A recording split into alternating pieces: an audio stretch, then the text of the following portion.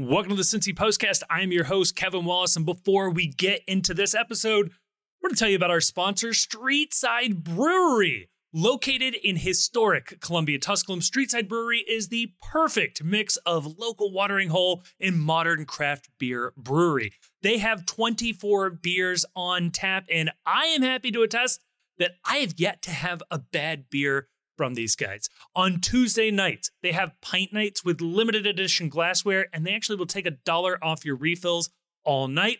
And also, you can catch their next Premier League morning on February 4th when Arsenal takes on Liverpool. That's at 11:30 a.m. And just for listeners of the Postcast, if you mention the Postcast at the bar, they are going to take $1 off of your beer, and you let them know that we sent you their way. Find them at 4003 Eastern Avenue or in the fridge of wherever you're picking up your next beer. So again, a huge thank you to Streetside Brewery for sponsoring the Postcast. And on this episode of the Postcast, we have such a full episode for you. It's insane to think, given the length of these things, that there are topics that we didn't actually get to in this one. In part one, we're talking Brandon Vazquez and Mosquera's next adventures, Barrial's transfer updates, what is going to be happening this final week of January. There was a preseason match, FC Cincinnati and Austin. Duke it out. What happened there? Who was that mystery trialist? Then in part two, we have Bengals writer for The Athletic, Paul Dehner, on. He is an awesome conversation. I really think you're going to enjoy this. We talk a little sports journalism, Bengals. We go all over the place with this one. It was a super fun conversation.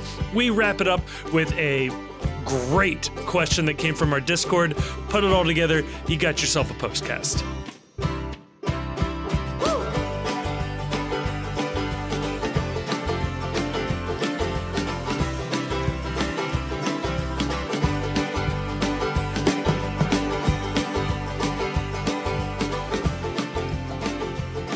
Joining me to talk about all of that and more, joined by Grayson, joined by Chief, once again in person. Gentlemen, this is the third time we've recorded in person. Do we like it? I think I'm going to have to start charging you guys rent for using my office. Well, we have Patreon money now, so we could just turn around and pay you directly through all of this. Grayson, how do you enjoy the dynamic of the live in person versus via Zoom? Yeah, I like it. It's a little harder for me to go get a refill on my drink. That's true. Yeah, we're going to have to fix that if we keep doing this. I do get like a little mini fridge in here. I was just about to say, I have a mini fridge I can loan to your office. Be down there. We're fine. I just got to stock up a little bit here. We're still in the process of building the space out a little. Gotcha. I mean, it's the early morning, so like a mimosa would not be terrible right now. Yeah. A couple of chilled drinks ready to go. I really wanted to bring in some Streetside Brewery in honor of our newest sponsors to crack a can. This felt a little not time appropriate for that move. A little aggressive. No, I reject society and putting rules on when exactly I can crack a beer and I can have alcohol. We could have had a beer mosa. I've had a beer mosa. A bromosa. Bromosa. Are we that worried about drinking a mimosa that we have to call it a bromosa? I don't know. Just in the moment, it sounded very funny. I'll put a gavel bang on this one. Men can drink mimosas. Men can drink Bellinis. Men can drink whatever they want. Yeah. Yeah. All right. Hey, that's our positive masculinity move here. I like this. Tell the people why, in fact, we are talking about this right now. Yeah, so very excited. We just signed up a new sponsor, Streetside Brewery, and to me, this feels like a real graduation moment for the Post. We have a member of the Cincinnati brewing community sponsoring us.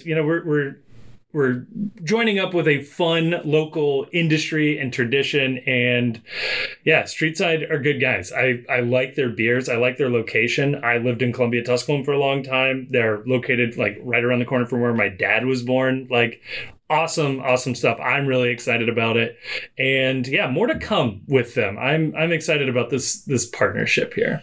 I think it's like when in Mad Men when they signed up their first car. Mm-hmm. This feels very momentous to get a local brewery. And I won't say what car company. They the best analogize to if you've seen Mad Men, but I will say no, I'm not gonna the tradition of Grayson immediately shitting on any connection we make. But here's what I will say. I was hugely excited when I found out that Street Side had reached out, or we had reached out, or however that's happened. Because I'm a big fan of the brewery. It's one that I go to, it's one of my go-tos. It's a great option because like my wife and I have very different tastes in beer. Yep. And like my wife really likes sours and fruited beers, and they have a wide selection of those. Yeah. I go toward the kind of very stereotypical IPA hazy, this time of year, maybe some darker beers. Oh, but, yeah. They have a lot of really great examples of different beer profiles. And then more than once, I have made the bike ride that has stopovers at Street Side and other breweries along the bike trail. Yeah. Like it's actually very easy to bike from Street Side or from my house to Street Side and back. So, I look forward to doing that and claiming my discount. Oh yeah, I'm going to shamelessly use the discount on my own. And I'm going to pull the so we were huddled in the stadium during a rain delay, and I was with Kevin and Tommy G. We saw him walking by in the under area around the stadium by where the stairs are. And Kevin shouts out to Tommy G, "Hey Tommy, I loved you on the postcast." Just trying to build the brand a little bit. Yeah. I will shamelessly go to Street Side and say, "Hey, I heard there's a discount code on this podcast, the postcast. Is that a thing? Can I get a beer here?" And not acknowledge that I'm in fact the person that's doing the live read and talking about no, this. Of course. No, absolutely. No, $1's $1. I'm not. I will debase myself for $1 off a beer. I'm not even going to say I heard it. I'm going to say somebody told me. Because I don't want to admit that I listened to the show. That's somebody obvious. told me that if I mention this thing, the postcast, I get $1. Yeah. That sounds incredible. Those people must really be negotiating hard on our behalf, whoever they are. We're hitting the pavement. We're getting the word out. I did that move at the Empanadas box the first time. I was like, "Oh, I heard there's a code," and one of the owners came out. And they're like, "Oh, the podcast guy," and I was like, "Oh." I've been made. Crap. Yeah. I tried to get away with that one. in honor of Chris Albright, we got to come up with like a script. It's like, somebody told me that there is a postcast and I get $1 if I mention the podcast when I order a beer. That kind of goes with the song, with the Killers song. Yeah. I need to get Jonah on a full Mr. Brightside remix or parody that's just all about Street Side. I think this will work. Well, that would be somebody told me. Ooh. I see. Yeah. Okay. Because we can't use Mr. Brightside because it's reserved for wins. Oh, true. I don't know. Wins. Getting $1 off a beer is a pretty big win in my book. If you drink enough, it's a free beer. You just need to keep buying lots of beers there. Challenge accepted. Yeah. Buy 6, your 7th one is free. I think that's a good deal. So that's awesome. Street Side. Excited to do that. That's a favorite of mine. Living right around the corner from there in Oakley. So you don't have to order all 6 in one sitting. No. Especially those little ones they do that are like the quintuple stouts. We went there one time when it was Stout Week, me and a friend, and we ordered beers and they all came in like the airline wine glass cups. And my buddy Penny was like, I ordered a full beer. It's like, oh no, there's a full one in there. You'll be okay. A shot of 25% alcohol. It was so good. Yeah. The Demogorgon, so good. I will say, too, they are not afraid to experiment. You will find some funky beers on there. A while ago, I don't know if this is in their regular rotation, but they had a green tea IPA for a long time. Like, they'll try anything, which I very much appreciate from a good brewery. One of my pet peeves with breweries that is when like a brewery experiments like too much. Yeah. And there's like not a staple that you can just order. Yeah. Right. If I don't want, something with like lactose and raspberry and cardamom, can I just get like a Pilsner or something? Right. And sometimes you do run into that with breweries that are constantly cycling through and get a little too excited, which is great. Like I love when people are excited about what they do, but with Street Side, if you don't want to go nuts, you don't have to. Right. They get a ton of they always have just A beer. the good selection of like basic, I want a beer styles. You know? Yeah. And it's really nice. I really enjoy the place. They have a food option there most times that I've been there, so it's great. I like the brewery a lot. Love that neighborhood. I think it's a very underrated neighborhood. You've got Highmark not too far away. Everybody knows Eli's, but like Tostadas is a great karaoke bar. You got Stanley's not far away. Local Post right around the corner. Yeah. Right next door is a really good spot. And then Jose Salazar just opened a place. It's like a bodega sandwich, New York style sandwich place takeout.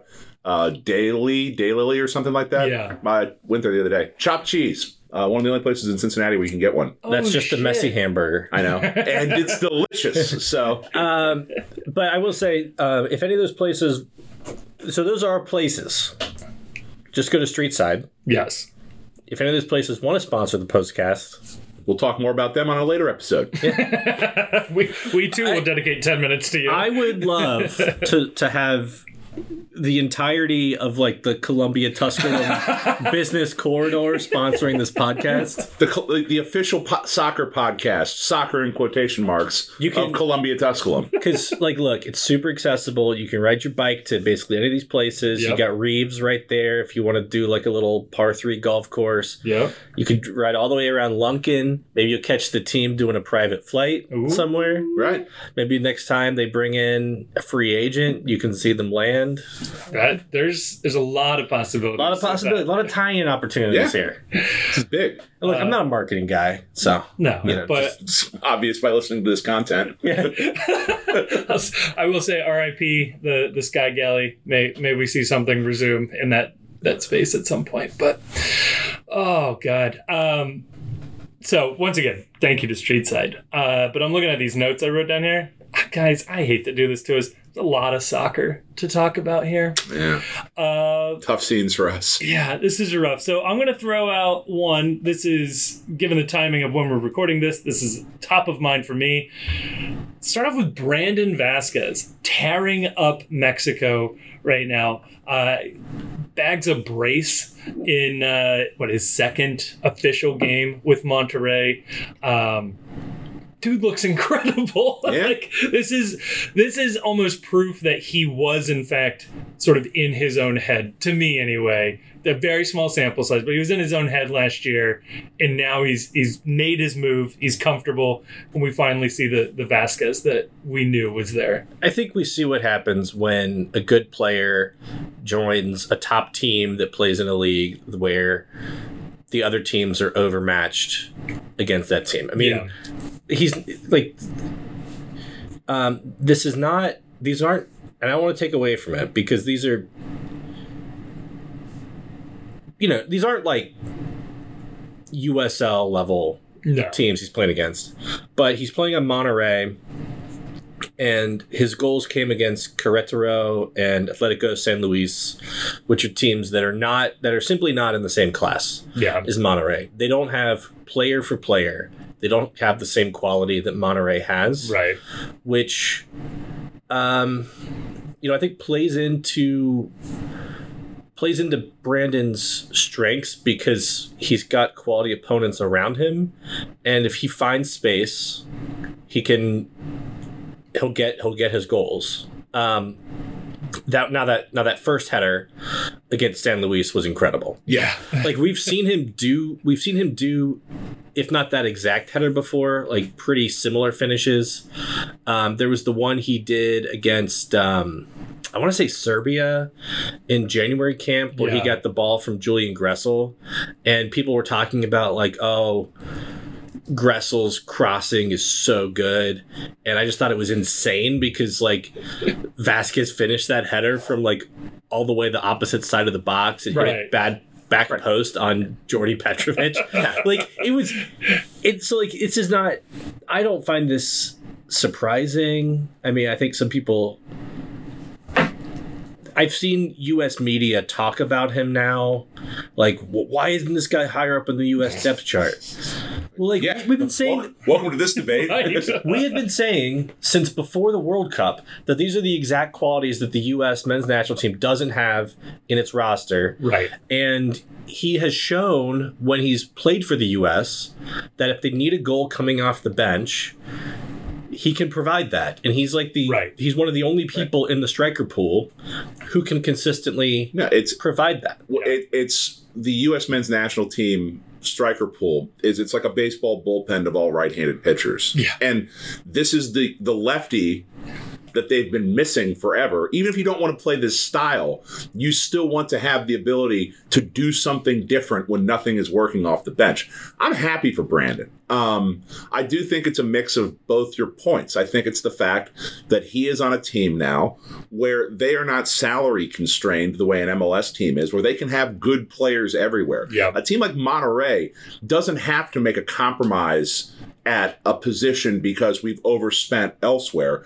They can spend whatever it takes to make sure that they have a player they like at every position. That's not to say that they have a bottomless pit of money to spend, but they can spend. Yeah. And other teams in Mexico can't. They don't have the quality of players, and he's a striker. He depends to a certain level on good service, about having good players to keep the field spaced properly for him, and it's going to his play style.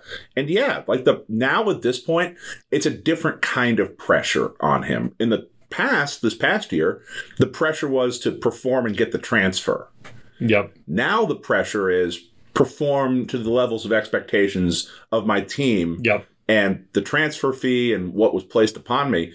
And it's a different kind of pressure, and it's a pressure he's thriving under currently, it seems like.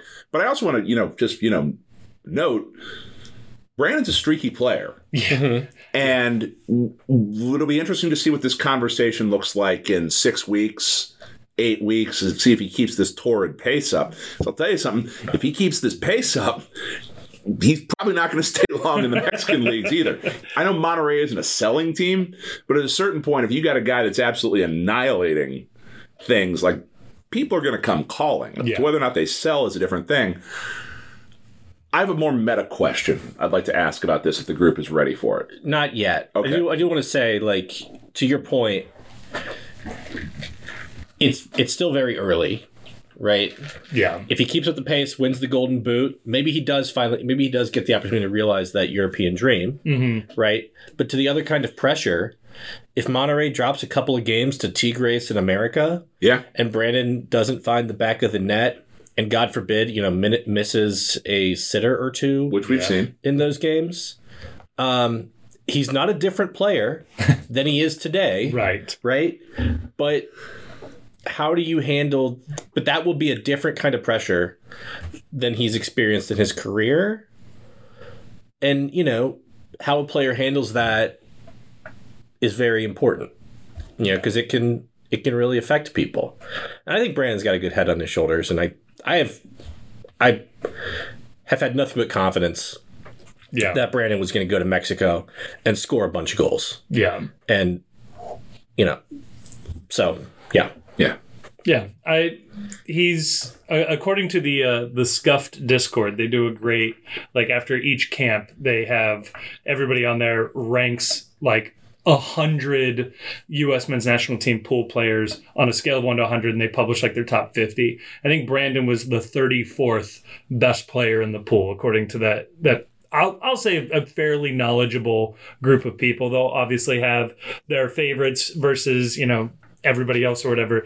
But yeah, I wonder how long it takes for him to just start working up that level. I think they've been really hard on him. Yeah. And I think it's because people overrate certain skills and underrate other skills. In particular, I think people underrate Brandon's physical tools, largely because it can't really be taught. Mm-hmm. But like, you can't undervalue that. And I think it's like one reason why a lot of players aren't fully appreciated for how they are in soccer, because they're not like so technical, right, that you're thinking of like Ronaldinho. Right. I think the problem is deeper than that with the U.S. men's national team. Not to really get off on a tangent, but it is a fan base by and large that really doesn't have a good comp in its history for a player like Brandon Vazquez. It's a fan base that was raised where the star players have always been wingers, have always been people coming in off the wing that are creators, like Landon Donovan, Clint Dempsey to a certain point with his technical ability to create. And now Christian Pulisic is the flag bearer for American soccer. And the idea of a team that is built around or that scores goals with a target man striker that's a big body, that's not unfamiliar to a lot of other teams in the world, but to America, we've just never designed our teams to work through that. And the people that we sort of laud as the heroes of American soccer are work rate guys, are guys where you can see the product on the effort on the field in terms of speed, moving the ball, creating out of nowhere. Those are America's like heroes, for lack of a better word. And with Brandon Vazquez, it's like, oh, this is a type of player and a style of play that our national team has just never utilized or seen. And I think it's undervalued as a result of that. Yeah, so like, I think about a guy like, so to first get off the men's national team and get back on it. A player we talked about, I think a lot on this podcast, or more than we do talk about international players, is like Olivier Giroud. Mm-hmm. And like, when I listened to Men in Blazers back in the day, they would always shit on Giroud, right? They would make fun of his like touch and all that. But the man, all he ever did was score goals at the highest level his entire career. The time. In the biggest teams in the world, right? And then and win the World Cup, Yeah, I believe he's France's all-time leading goal scorer. Yeah, and on the men's national team front, I think when you talked about, who our best players have been, I also, think about a guy like Brian McBride. Yeah. Who I've heard podcasts of former national team players talk about like him not being a good soccer player. Like just like being terrible in like more like tongue in cheek, but like being terrible at a lot of the drills they were doing. Right. And a lot of like the one touch drills they were doing and everything. But especially for an American, he scored a lot of goals in the Premier League. Yeah. And he scored, a lot of goals for the U.S. men's national team. Yeah. Very iconic player. With just like totally writing off a player like that because of your tendency toward appreciating like guys who are great in like small-sided games. Right. Yeah. I just think it's you failing to appreciate the full breadth of what can be on display in a soccer field. Yeah. And like Jesus Ferreira is not going to hit, and it's no shade to him, but like Jesus Ferreira's got a lot of really good qualities. He's not going to hit a header like Brandon just had against San Luis, right? And do you want to write that out of the game? No. That's spectacular. You want that option, like to go to the classic like golfing analogy. It's like all of our strikers are like little pitching wedges, and you have Brandon, which is ostensibly a large, massive driver in this case, and it's like, hey, we can dink and dunk our way around the box, or we can just throw this guy up when we're down a goal and just hope for the best and just pound it in there. And the other thing, the last thing I'll say on this before we get to I do want to hit the meta narrative, is people still talk about Brandon like he's not fast. Yeah. And, straight line sprint speed there's probably a lot of players in the pool who are fat who would beat Brandon in a foot race. Mm-hmm. But the thing that I always want to remind people of is the goal he scored against New York Red Bull in the playoffs in 2022. Yep. He reached the highest speed of any player in MLS on a goal scoring play. And so, like, you can be fast all day. Yep. But what matters from a striker is how fast can you go and finish a play. Right. Right? How does the ball get in the net? I don't care how fast you are getting there. If you're not going to finish a play at your top speed, yeah. If you got to slow down to, like, keep the control you need or to get open or to make your move, that's how fast you are. Yeah. You're as fast as you can be while making a play. This is like when Usain Bolt tried out for Dortmund, and I think even played for an Australian team. It's like, that's great. Like, your 100-meter dash is really good. Can you get on the end of a cross with that? Can you dribble at that speed? Yeah, probably not. Can you make a double move and get open in the box? Right. You know? Oh, God. So here's the meta narrative I want to get into. How much longer with all of these players are we interested in what Brandon Vazquez or all the other players we've sold on or will sell on? Brenner. Mosquera. When do we stop caring? Or is this one of those things where if you are an MLS team, because this is new for me. I've never been a fan of an MLS team that is selling players successfully off to other leagues. A fun problem. I know. Champagne problems all around. When do we risk looking like we're stalking our ex a little too much? we get a little Carolina Blasters in us. Yeah, a little bit. We're obviously not there. It's very new for Brandon. Yeah. But do we reach a point where we don't need to mention Brandon Vazquez on the postcast any longer? So I think because Vazquez is still in the U.S. men's national team pool, he will get an outsized, attention share just because presumably a lot of fans of FC Cincinnati are also fans of the U.S. men's national team. So you'll kind of keep tabs on that from that perspective.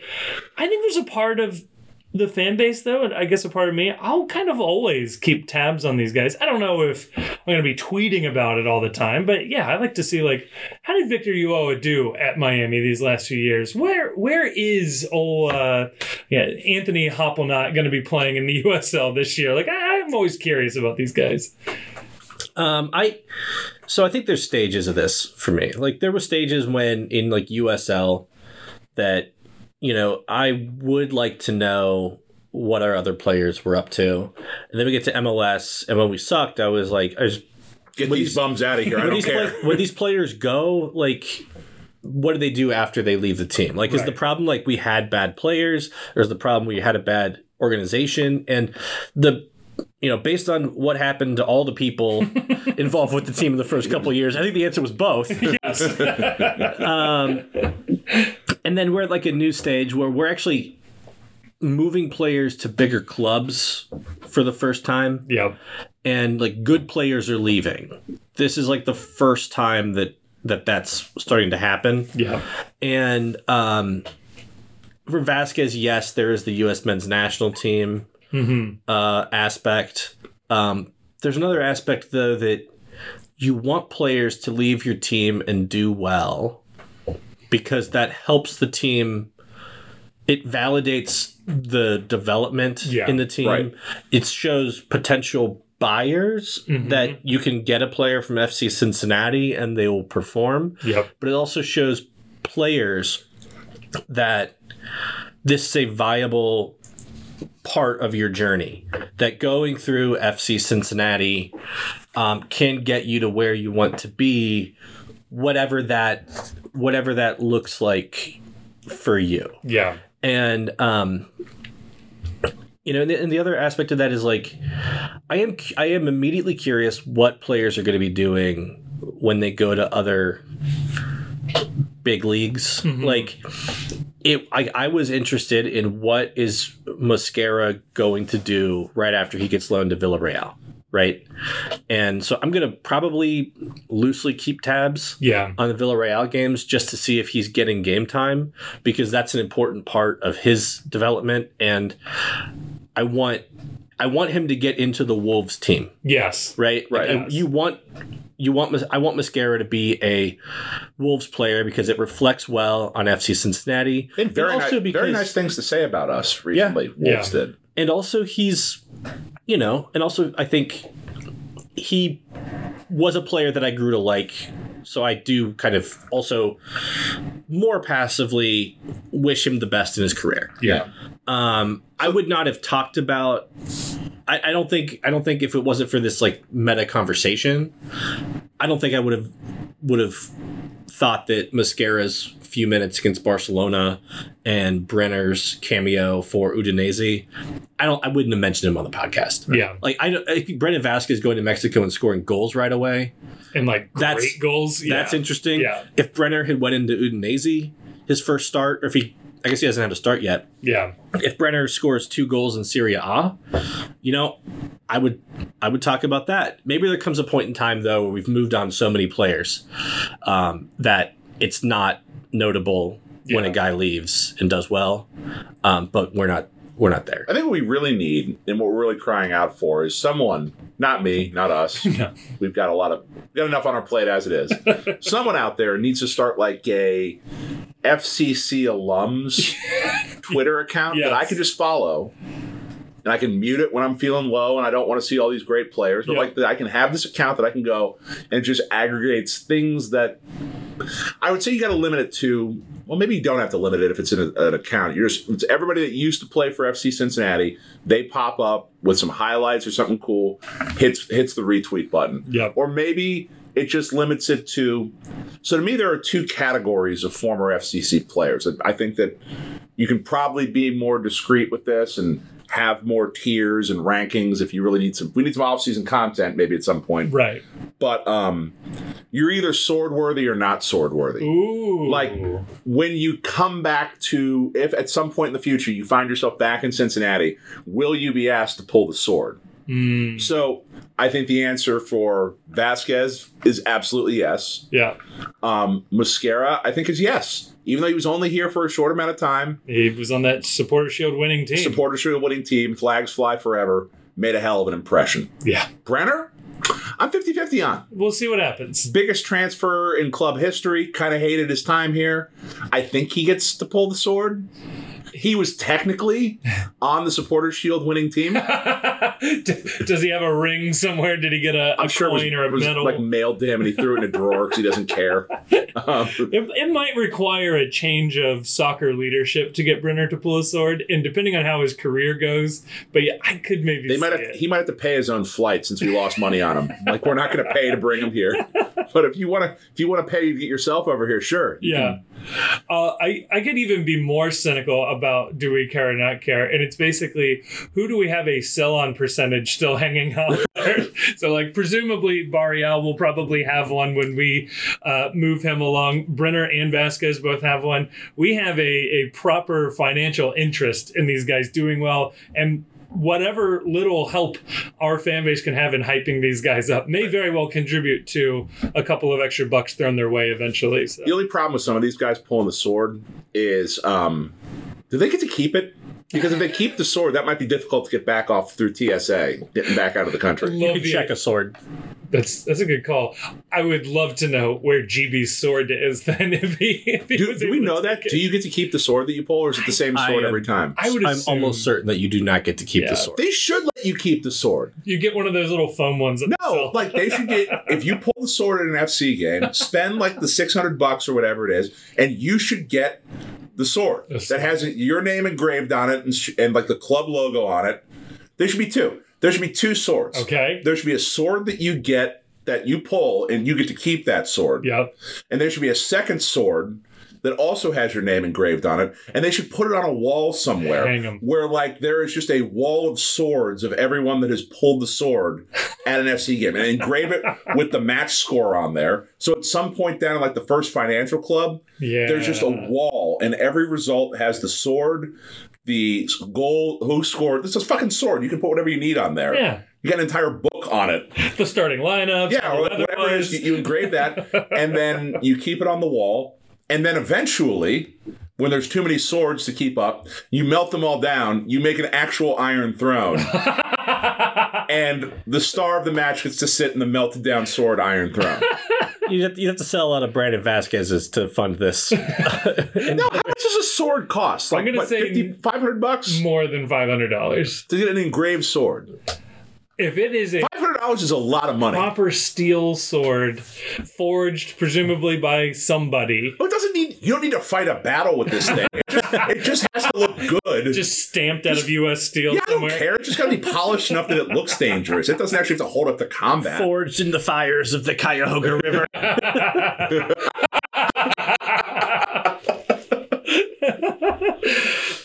Now I'm way into this idea. Yeah. I'm sure David at Northern Row, they marched from the Pride. I'm sure he's got a forge somewhere in his basement. That guy's a mad scientist. It feels like he'd have one for sure. I like your idea though of an account tracking these guys. I know Justin from CST has been doing some sort of like, hey, there's these FCC alum playing this weekend posts, which are nice. But it does remind me of like following Brian Scaretta, which is my favorite because he'll post like this U17 player in the Faroe Islands just scored in this reserve game, and he'll post the highlight of it. And underneath are all the U.S. men's national team fans like, he's going to break through any day now. This is great. I would love that for like, oh my God, here's GB scoring in a rec game in Senegal. It's like, bring him back. We need him. If only we had a news website that could do this sort of thing. It's a shame there isn't one that exists. Right. But yeah, good job to Mosquera. Good job to Vazquez. It does lead us, though, into Barreal. I do want him to be on a team that I can cheer for him on. I'm happy if that is FC Cincinnati. So let's level set this right here. Please. Okay. So we're recording this on Sunday morning in the official Postcast studios downtown. Sunday morning. As we sit here, there appears to be very little smoke around a move for Alvaro Barreal. And that matters because the European transfer window closes on the 31st at midnight, which is what, Wednesday? It is Wednesday. So as you listen to this on Monday, presumably, anywhere from roughly 48 to 72 hours are left if Alvaro Barreal is going to move to Europe. And within that time period, and we don't know where this process is at. Right. It could be happening as we speak, and everyone is just keeping very quiet about it. Yep. Stranger things have happened in world football. But Barreal will, in the next 48 to 72 hours, if he's going to move, will have needed to complete all of his immigration and passport stuff to make a transfer, his medicals, which would be needed to make a transfer, because I don't think there's a take-back provision if you flunk a medical test, right? It's a good question. Especially at the end of the window. Like, that's bad for a team. If this is their big incoming transfer. They're going to take a big risk just saying, waive the medical. We'll take him however he is. Right. The Tommy Heineman approach doesn't always work that well. Old heads remember. So, yeah, I am now of the opinion, and this is a shocking thing to say, I don't think he's moving. I don't think he's moving this window. And there was a quote earlier this weekend that I think Laurel posted from Pat Noonan. Yeah. Where it's kind of hedging on he's still a member of this team. He's hoping to move, but there's not a lot of movement on this. Yeah. I don't know. 72 hours. It's not a lot of time for you would think if it was imminent or that there was something going on, we would have seen or heard something. I think so. There are. I've seen people post online that there is interest out of Italy, club soccer. There's 2 clubs are interested in him. He did go to Italy apparently sometime this offseason to get a passport or some sort of residency, citizenship, something along those lines. I haven't seen full details on that. And then, yeah, you're right though. There's there's not a lot of rumors out there. You'd assume there'd be something, even if it's, the classic agent driven, like, oh, this team's interested in him, to try to like encourage the other teams to move a little faster. We're not even seeing that anymore. I mean, we saw that a few weeks ago, I think, with the Bournemouth stuff. That seemed agent driven. People are still I still see people reporting that as if that's clearly, I mean, maybe I should hedge a little bit, but like, no, go for it. Hot take. It's bullshit. It's all made up. It's clear bullshit. It's liar stuff. If there had been an $8.5 million pound, not even just pound, if there had been $8.5 million offer, or like 8.5 million peso. I don't know what the exchange rate is. I feel 8.5 million peso. We're taking a bath on that. Yeah, that's true. That would be done already, and he wouldn't be posting on Instagram from Buenos Aires. Yeah. Like, I don't think I don't think he needs to have like his immigration stuff done to do a transfer, but he would need to, get his medical, right? Yeah. Which you would need him to be flying Monday or Tuesday, right? To do that. Because they usually do those in the country where the team is. Yeah, usually observed by their staff. And so there are apparently third parties that some of these teams will trust. So you can go to some sports science facility that these guys will sign off on. But yeah. And I saw somebody, I forget, somebody on Twitter had the 2 Italian teams, I think like a week ago. Yeah. There was the Lens stuff, which there was a. Well, if you dive down into the Lens stuff, which I'm a sicko, and it's it's translate this tweet season. Yep. So if the rumors about Lens, looking back on those from a couple weeks ago, the number they were throwing around that Lens was offering FC Cincinnati, was about $3.5 million. Yeah. And before we started taping, Grayson and I were talking about this while we were waiting for Kevin to bring the microphone cable to the studio. FCC needs to get somewhere in the neighborhood of $4 to $4.5 million, because in order to maximize the GAM transfer rate for this, the JAM exchange rate, and we are going to do at some point a podcast explaining this if this is confusing to you, in terms of like GAM, TAM, roster rules. We're still working out what that's going to look like. But in order for FC Cincinnati to maximize the benefit that they would get under MLS salary rules for this sale, they need to cover the original transfer fee they paid for Brenner. Plus, there's a 25% sell-on fee that needs to be cleared for Velez, I think was his original club. Yeah. And then there's an additional like $250,000 in different types of incentives for the transfer fee to increase it on beyond what they paid originally, right, which he almost certainly hit. I can't imagine what the conditions would have been that he wouldn't have hit these numbers based on playtime, goals scored, and trophies and accomplishments. So if Lens was below that, I don't know where unless they're waiting to see if the last minute they're going to pop up and say, okay, here's another $1 million to make it, because there's no way FC Cincinnati is making this sale for less than full GAM conversion valuation. It doesn't make a business sense to do it otherwise. And at the end of the day, it's nice to move a player along in their career and you're doing a player a solid. But like, if he's not meeting the valuation you need to maximize that amount of money, that's just, you'd rather have Alvaro Barreal at that point and see if you can make more money on him this summer. Yeah, exactly. Yeah, and I think the number is like, we don't know the exact number, but it's because we don't know the exact transfer fee. We don't know whatever, but it's something between like 3.8 and like 4.1-ish. Yeah. And I think FC Cincinnati's number, at least what has been speculated or quote unquote reported, was like 6. Yeah.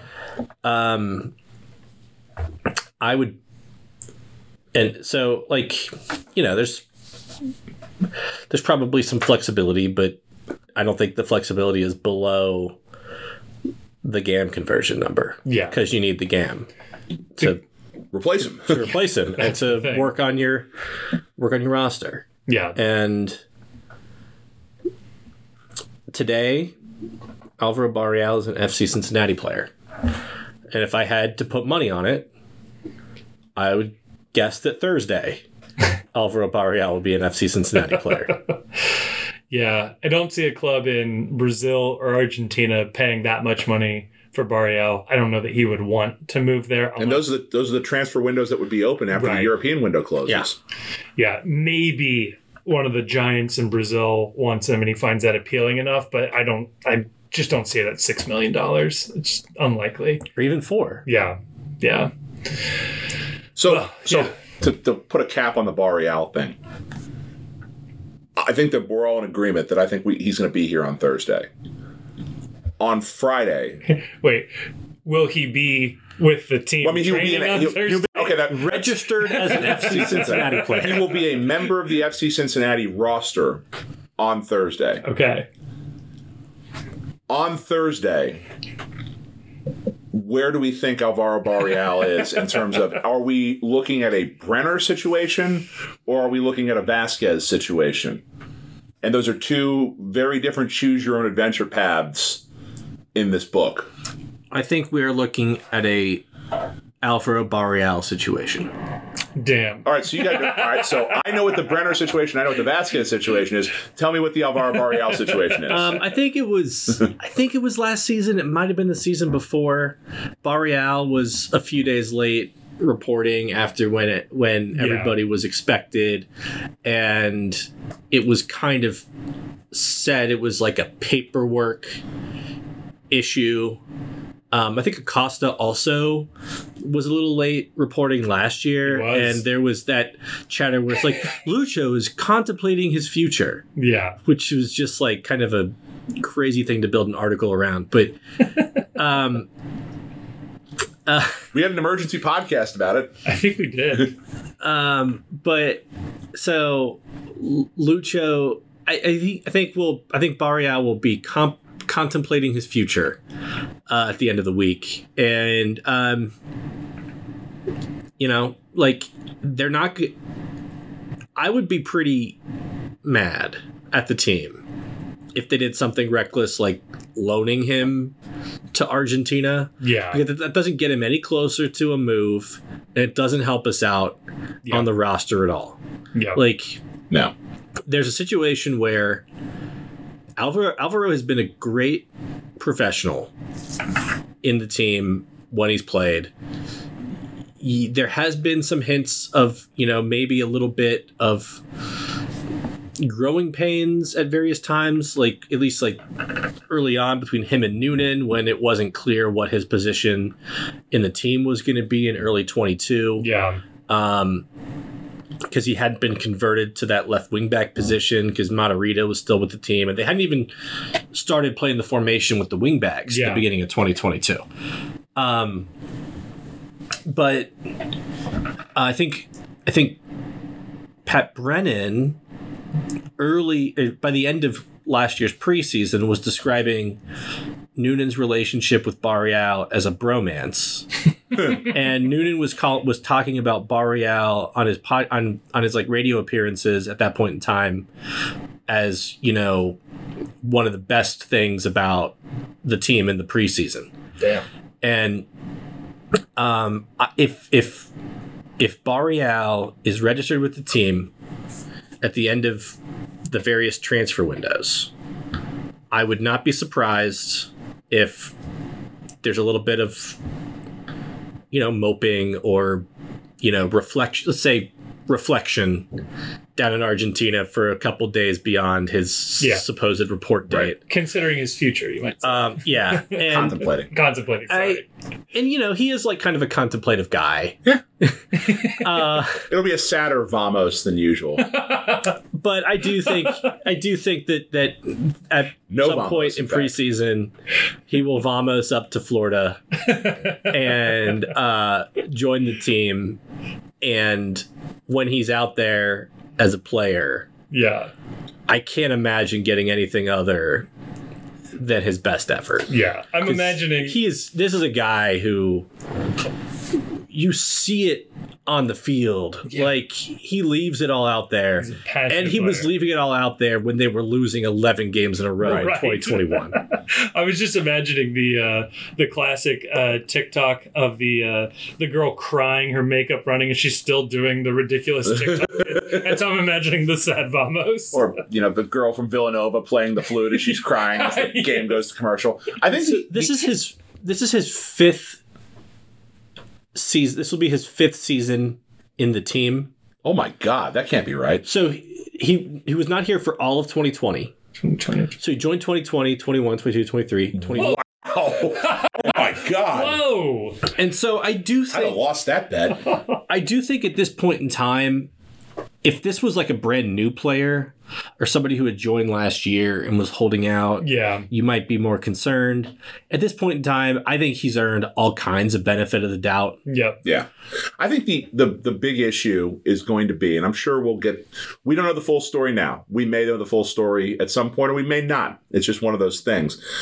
I think there will be a big difference in how Alvaro Barreal moves forward with this, depending on what offers, if any, came in that the club turned down. Right. So, I think that if it's a situation of we find out that Lens offered 3.5, FC Cincinnati was holding out for 4.5, and they never met, and it was so close, I could see there being a bad attitude. Right. If the bids just didn't come in this year, then to a certain extent, that's on Alvaro and that's on his agent. Because the agent's job is to go out there and hype your player, hype your man, get a team to the point where they're willing to offer personal terms and a transfer fee that meets the owning club's expectation, or the contract holding club's expectation. Yep. And if that didn't come in, then, there's going to be disappointment. But the disappointment, I think, eventually will be self. Yeah. Versus at the club. And I think that matters a lot in terms of whether or not we see a Brenner-type situation or a situation where I have to go out there and redouble my efforts and prove that whatever it is, the feedback my agent was getting was either a problem, was not true, or that, okay, you can believe what you're seeing from the past season with me. And I've watched Barreal interviews with Argentine media. There's a YouTube video where he talks to a Velez channel. It was right after Messi came to MLS, and I think Argentine media was kind of reaching out to any Argentine players in MLS that they could pull. So there's it's an hour long chat, and they talk to him about what he wants to do with his career. And he says, he would like to move to Europe, but he would also be happy in MLS longer term. Yeah. And that's what he told Argentine media in Spanish, with no expectation that anybody from FC Cincinnati would be watching this. Right. Right. And so I credit that a bit, that he's not, I really don't think that if there's nowhere to move him, he's going to be sitting out multiple games. Right. I could see it maybe he doesn't start against Toronto week 1, depending on when he gets into camp. Although, be honest, does he need that much lead time? I mean, honestly, with how short this offseason has been and how ragged he was run last year, maybe. I don't know that a couple extra weeks off of, doing whatever it is you need to do to get your mentals and your body right wouldn't be even better for Alvaro. Right. And the season starts off real easy for FCC with Cavalier and Toronto being the first 3 matches, I think, that they'll play. So yeah, but both games could be ugly dogfights, though. True. Right, because you're talking about Champions League match on the road in the Caribbean. Yep. And then you're talking about a John Herman coached Toronto FC. Yeah. They're going to be Toronto, I think, is going to be kicking the shit out of people this year because they're not going to be very good. Yeah, it makes sense. Yeah, no. When he says kicking the shit, it means quite literally kicking, right? Kicking people. It's not winning or even drawing, but hurting. Yeah, it's going to be Red Bull Soccer with worse players. The MLS dream, really. Oh, God. Well, you mentioned Barrial. Oh, I will say just real quick, and sometimes, the simplest explanation is the correct one. I'll just throw out there, it's harder to move guys in the winter in Europe. It's just not the main buying season for teams. Teams don't have the budget ready. A lot of these teams need to move a player on first before they have the budget to bring in a Barrial. So it may very well be that he gets a $10 million move in the summer, or we settle for a $4 million move now. So, but no, we mentioned Barrial going up to Florida, and that gives me the opportunity to segue into the preseason match that happened this week in Florida. FC Cincinnati versus Austin. FCC loses 2-1, but I think it's worth pointing out the starters, as far as I can tell, for both teams only played the first half, where it finished 1-1. Driussi played the second half. Although Driussi played the second half, and he was ultimately the difference in the second half, them winning 1-0. Run down the first half starting 11, because I think this is our first choice lineup unless somebody wins a job. So it was, and I don't have a formation here, so I'm just going to run down the list here. Lucho, Baird, Bupenza, Celentano, Foster, Keller, Kubo, Murphy, Wobodo, Powell, Robinson. The two that I'll point out there, Kip Keller starting in place of an injured Nick Haglund, makes sense. And Isaiah Foster and what's his name? Alvis Powell, I think here are presumably our wingbacks in this case. So Foster is that's a surprise. Yeah. Maybe you see Halsey there. I mean, Barrial is your starter if he's in the team. True. But yeah, at least at this moment in time, Foster has beaten out Halsey. This is what I'm going to choose to read into this until somebody corrects me, that Foster's beating out Halsey for the starting job at the moment. It could also be the case that for the first friendly, I guess they're calling this, you may just want to see a vibe check on where Isaiah Foster is. Yeah. And hey, we need to take a look at you. We kind of already know to a certain extent what we have with Halsey. Yep. Let's see if this kid's developed any, if he's moving in the right direction. It would be fun to know, but of course we don't televise these games, so there's absolutely no way to know how things looked. I'm holding back. So Miazga had back spasms. Oh, that's right. But Noonan said that was not, that he didn't think it was going to be a big deal. They were just holding him out for the day. Yeah. He's just carrying all the weight of the anger management therapy that he's going through on his back. And then Haglund is still out injured. Yeah. So the team... Oh, and then Joey Apononu apparently is potentially working on a loan, so he wasn't with the team. Interesting. I missed that. Like buying a car or something? Yeah. It's loaning a car in. So the second half team was like London Agato. I have it here. And no center backs. Yeah, there were no center backs. Brian Schaefer, I think, was also a center back. The draft pick out of Dayton? South Florida or Central Florida? South Florida? South Florida. He's the Bulls. The guy from Dayton is Kenji Moba Den. Yeah. Dem boys. Yeah. That's right. I couldn't remember which one of those would have been playing defense. Yeah. We also saw Evan Loro was the keeper there. It looks like Khan was dealing with. Can. God damn it. I was so proud of myself for getting Evan's name right, and I'm not even sure if that was the case. I messed up. I like Can. Can had a procedure on his hand, is what Noonan described. But it also sounded like it was not an area of concern. Okay. Yeah. London Agato, Marco Angulo, Benalcazar? Is that? Yeah, that's the guy they got. He's an FCC2 player. They got him from NYCFC. Yeah.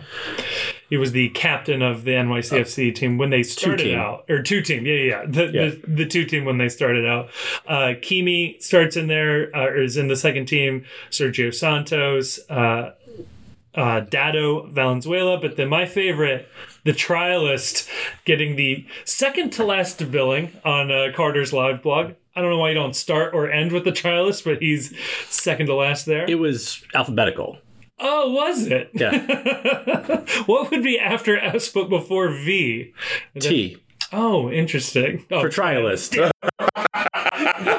Damn it. I was misremembering the dude's name. Tavel Buka. Would have been Tavel Buka. Tavel Buka. Tavel Tuka. Took us. Yeah, that was Pavel got the run out in the second half. I don't know if we're allowed to admit that, but well, I mean, it certainly caused a kerfuffle with Austin FC's social media team, who had to delete a video that was posted because it may or may not have shown said trialist. If you are new to this for whatever reason, and you are new to the way MLS preseason works, this is great. So we're going to back up for just 2 minutes here and do a little education right here. We live in this great United States of America. Mm-hmm. And as a citizen of the United States of America, if you are in fact a citizen listening to this, you enjoy certain rights and privileges. Many of them are enumerated in documents that are behind sealed glass in Washington. You have the ability to work in this country, to live in this country, to travel freely in this country. Those privileges and immunities don't always apply to people that are non-citizens. Famously having some debates about that in the southern part of this country right now. But in terms of players that are international signings for sports leagues, there's a process they have to go through that's similar to just about any other person who wants to come to this country to work. There has to be paperwork filled out. You have to get a work visa and be approved by the United States government to do business in this country. There are special visas that you apply for various types of careers. There is one for sports players. And the fun thing is that you're not allowed to work in this country until you get one of those visas. If you are, in fact, as an American citizen, to travel someplace like Canada or the UK, they ask you specifically what you're doing there. Yep. Most of the time, it's a tourist visa you're on, and you are not allowed to make any money in those countries on a tourist visa. Yep. Well, in soccer, sometimes you sign a player, and sometimes governments do be governments, and it takes a while for his paperwork to reach from his home country to your home country, and the paperwork the team has to submit needs to be verified by people. That can be a process, and sometimes you just don't want to wait for that process to finish. So maybe a player like a Pavel Buka decides to hit the field a little early to get the training started before he is legally allowed to do any work in this country. This happened with Jurgen Locadia on his transfer back in the day. This may or may not have been happening with Santiago Arias last year. Who's to say? The timing... Nobody. Who knows? The timing of his signing may have been suspiciously linked up to a break window where he could go and apply for a more permanent visa versus the visa he was working in the country on originally. I'm not here to say I'm not an immigration lawyer, but the fact of the matter is that there usually is an understanding among MLS teams, the media, and everyone involved that we just don't talk about the fact that international law is being on friendly turn. I don't think international law is being broken. Just maybe States, United States immigration law. Immigration law. And I'm not even saying broken. Bent? No, you're just being very careful about it. I think they could get around all of this, honestly. Is that what we call not getting caught? It's just being careful. You just gotta. It's just important to be very careful and to mitigate your risk. To just think about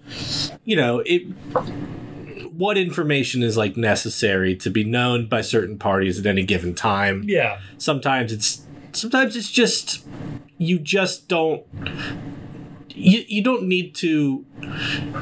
If you don't acknowledge something, you don't need to get into the legalities of it always. Interesting, right. Yeah. I think it's like unreported income. It's the cash tips for the bartender. Yeah. Cash tips. We don't acknowledge it. You don't acknowledge it. We're all happy. It's like how Kevin's not acknowledging any of the sponsorship money we've gotten on his taxes. Don't worry about it. We don't need to talk about that. I think we could fix this. MLS could fix this really easily. Are you ready for this fix? Hit me. Okay. So what they should do is they should have an official preseason schedule. Okay. It should be all televised on Apple TV. That'll make Kevin happy, right? I'm way in on this plan. Okay. So in most lineups, you have... how many spots do we have on the roster? 18 spots? Yeah, let's say. Okay. They should have in all preseason friendlies 2 additional roster spots that are just fun spots where it's just, if anyone out of the crowd wants to come play, if a volunteer wants to show up and volunteer to get a little exercise in, get a little run in, they're not being paid to be here. No. That's the volunteer spot. It's a Harlem Globetrotter. Right. That is like for someone who may be in the United States to see and just have some fun. As a tourist in this great country, we do all sorts of things to engage in recreational activities. Yep. When I go overseas, I go to some museums. That's a recreational activity. I might go work out at the hotel gym. That's a recreational activity. Yeah. This is just an extended workout opportunity for someone, one lucky person or two lucky people who happen to be in this country visiting as a sightseer, who may or may not want to suit up. And what a great thing for MLS to offer to grow the game, where you have a chance as someone visiting this country, just as a visitor, to suit up with your own jersey, your own locker, your own name on the website, just as a tourist to get this opportunity. I love this plan. There's a couple of things you can do with it too. One, you can make a all tourist team, like down in Tampa. Everybody's trialist is on an 11. I think that could be fun. The other one, which might even be an easier solution here, just do preseason in the Czech Republic or Brazil or whatever, and then everybody's legal. Or play the game in international waters. Get a boat. Sealand strikes again. Yeah, no, like that thing that Elon Musk lands his rockets on that's like floating out there. Just build like a big ass soccer pitch, like right off the coast of Florida. And when you need to have a trialist play, everyone just boats out there. And then they can booze on the boat back. It's a great thing for everyone. Was it Duke and Michigan State played on an aircraft carrier? Yeah. Or like the first World Cup that we saw in United Passions, where the English team was training on the boat on the way to South America. That's what the Scientologists do. They've got a boat that just sails around in international waters. Right. And imagine the story, right? It's very cinematic. Like you have Carter, the member of the press, in the stands, and he turns over and he's like, So Pavel, I hear you tell people you're going to be the best who's ever done it. And then he's like, well, yeah, sure, sir. I'm just trying to. We're going to need a bigger boat. So Noonan did say afterwards, I think this is sufficiently out there to acknowledge that whoever the trialist was, whether it was Pavel Bucha, whether it was some, scrappy college kid trying to get a place on the roster, whether it was Alex Steck, they said the trialist was the best player on the field. I like that. As far as I can tell, it wasn't a lot of starters in the second half, but I like him being the best player on the field. That's good. Am I correct in saying that he won't be an employee until the registration date, which is like February 8th or something like that? No, because you just have to register him to the roster. Like, right. That's just the day he can't be added to the roster, but he can be an employee. And okay. He did apparently post an Instagram story with, and this is coming from one of our sources. He posted an Instagram story in front of some hotel curtains that match the curtains in the hotel the team is staying in Florida. I have so many questions. I love Abby for this, our social media correspondent, nailing the fact that his decor in the background of his Instagram live feed or whatever was identical to some of the other posts we've seen. The other option, too, is to have the trialist mask and have like a custom like luchador mask made up. And when you're playing as the trialist, you got to go under the hood a little bit. I like that. Shave your head. Yeah. Like nobody will know. It'll grow back in time for the season. You'll be all right. And then there's an unmasking of the trialist, like on live Apple TV. Like they'll put his live stream on. I was like a Who's That Pokemon thing, and the mask comes off. It's like, it's Pablo. If you put it on Apple TV, could we just like edit his existence out so there's just a blank spot that the ball goes to and sits there until he passes? I think that could be a fun solution. I'm into this. This is great. There's a lot of options here. Well, hopefully we'll learn we'll learn the identity of that unknown masked gentleman soon. And he was the best player on the field according to Noonan. I will say the Lucho to Bupenza goal that we saw was very nice. I'm enjoying that so far. So Bupenza's left foot is still working, so that's great. Or right foot, I forget. I always forget. He is one-footed. He won't use the other one, and I always forget which one it is. So left, I think. I think it's his left foot. Yeah. So yeah, there you go. Hey, but remember, preseason doesn't matter. It doesn't. Don't lose your head about any of this stuff. Right, and Austin has all. I don't know why we chose to do it this way. Maybe because of because we were in the playoffs longer than teams. But it looks like FC Cincinnati did start its preseason a little after some other clubs. Mm-hmm. And this was Austin's first preseason. No, this is Austin's second preseason friendly. I see. And this is our first. Yeah. So Austin has had a little bit of a head start in training. And again, Austin had Driussi on the field in the second half when we didn't have any defensive players on the field. Yeah. So there we go. Good job. Thank you to Carter for covering that via the live blog. That was nice. That was a fun addition to the mix. And yeah, well done, everybody, not admitting to any immigration violations. Appreciate that. Good. Love that for us. So that's going to do it for part one for us. We'll pick it back up in part two, or in part three. But in part two, we were able to sit down by Twitter follower, our biggest guest ever. I had to go back and double check this. Beat Big Randy by like 4,000 followers. Oh. Paul Dehner Jr., writer for The Athletic, podcaster, constant media appearer on I guess you just call it a guest. Covers the Bengals for The Athletic, has worked in Cincinnati for a good long while covering sports. Fantastic conversation with this guy. And we didn't even get into the time that the two of us went up to USA Mexico in Columbus and watched America lose and break the 2-0 and us having like sad Waffle House on the way back to Cincinnati to sober up. A very important match, it turns out, for FC Cincinnati, looking back on it, because it took the shine off of Columbus and allowed us to move some pretty important matches to Cincinnati. So you're welcome. Yeah. Sometimes we got to take one. So no, enjoy this interview, and then we'll catch you over in part three.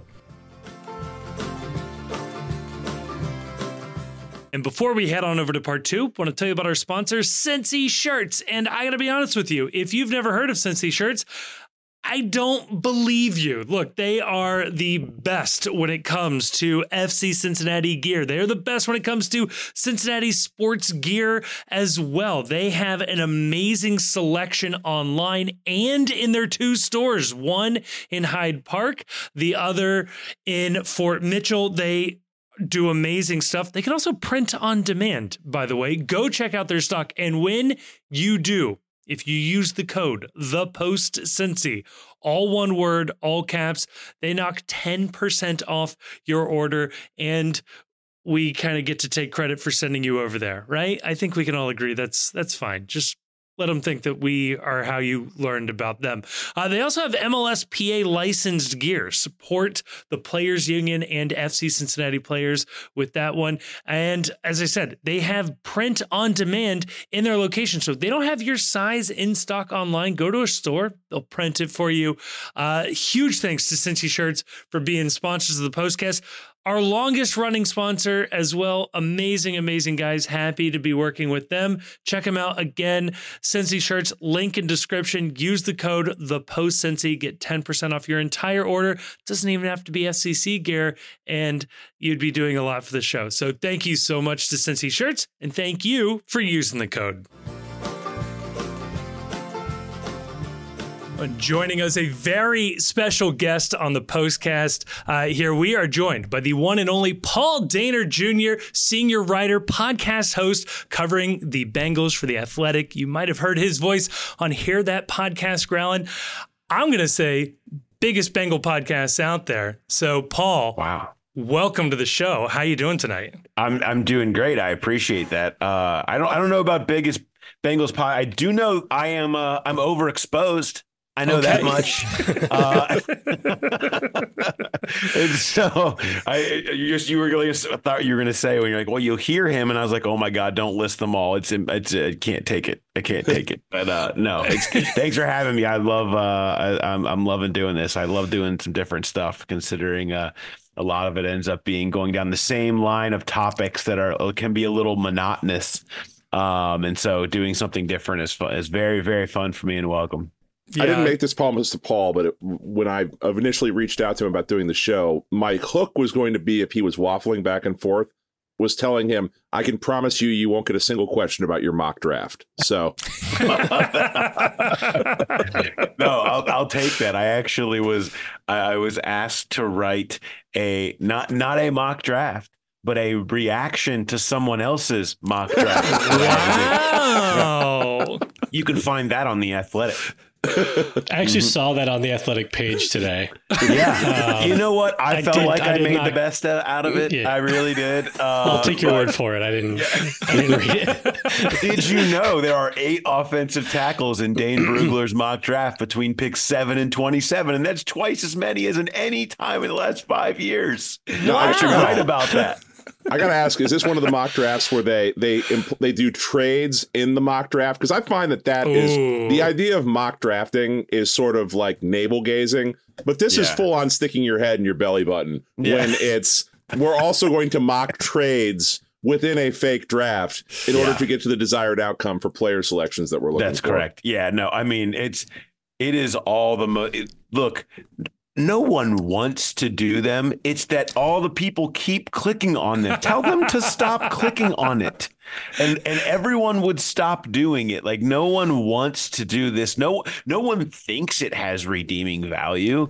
It's just that people cannot help themselves. It is the ultimate catnip of football writing. That's all it is just people cannot help themselves. Well, we've been long time anti-draft analysis, anti-draft prediction, although that's been related mostly to the MLS Super Draft. Not quite as I guess prestigious. the difference between the NFL draft is like you can actually find video of those players on television, but we'll extend it. You know, mock drafts bad. We don't like it. There's got to be somewhere where this is the hook for like the next growth of someone's business. I mean, I'm just giving out money, business ideas to people here, but can I just get video of all the, like when they do the little warm-ups and their pennies on the side before they go in, like that's the video that you use with every single player rather than like real video of them doing awesome athletic stuff and scoring goals. I just want them like doing the like high knees on the sideline as they do their silly little warm-ups sometimes. And so put that with every single player that could be drafted, and then get like MLS's version of Mike Mayock to just be like, look at his knees, look at the athleticism. He's so limber in his calves. He didn't touch a single cone moving out there on the sideline. It's unbelievable. Look how far above control parallel he's getting with his knee. I'm here for all of it. I mean, trust me, I've felt like I've definitely done a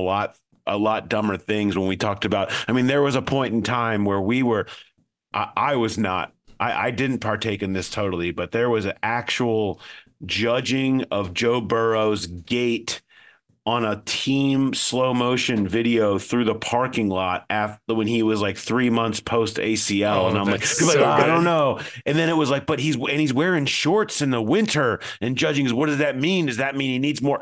Like we have to turn off the internet. Just have you ever tried turning it off and turning it back on? Like we just have to. We were joking about the MLS Super Draft that it would be really, really funny because like by the time you get down to like the 3rd and 4th round, there's no video of any of these people being drafted. There's also no 4th round. Well, whatever.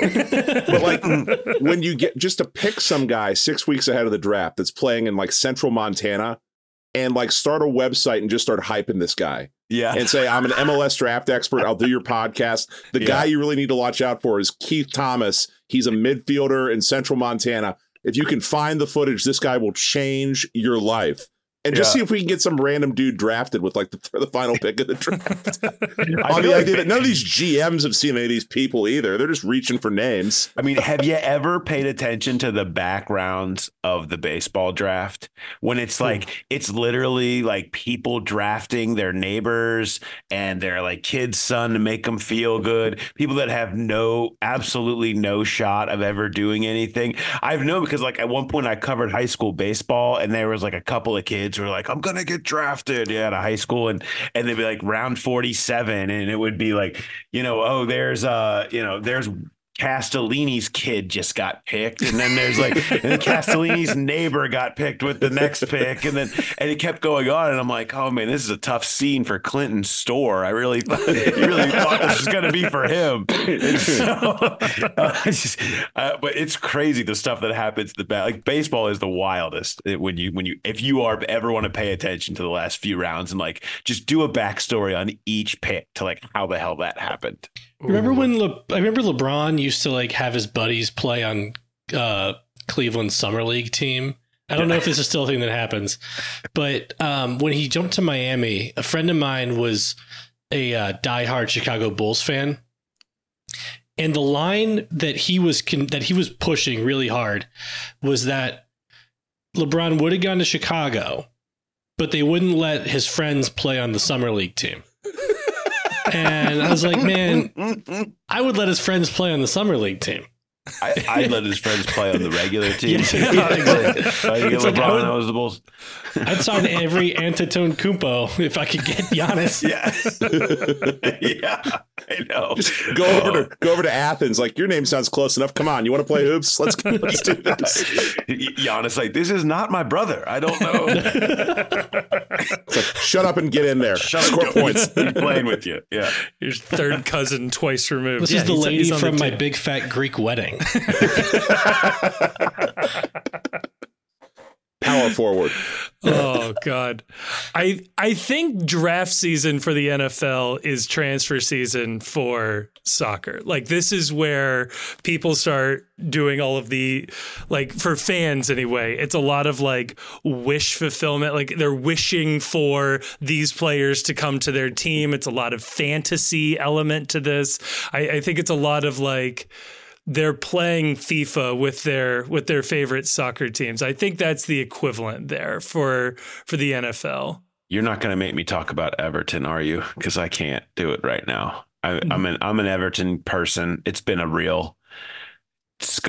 We've been scuffling a bit. Yeah, scuffling a bit in recent years, just surviving relegation. But the transfer period has always been truly awful from an Everton point of view, because not only do they spend in the worst way possible, then they do so in so recklessly that they like lose points in future years. Like, and then they always bring somebody in who like totally tanks the one little bit of momentum that they had, and then they go all the way down to almost the end of relegation and then fight it off at the last second. And it's like, stop. Just everyone stop where you're at, okay? And like, put all the things down. Don't try to make moves, because being an Everton fan has turned into, I picked Everton about 12 years ago when everyone was sort of picking teams, because I wanted somebody outside of the big six, and that would, at that point in time, was young and fun and scored a lot of goals. They had Lukaku, they had Ross Barkley, they had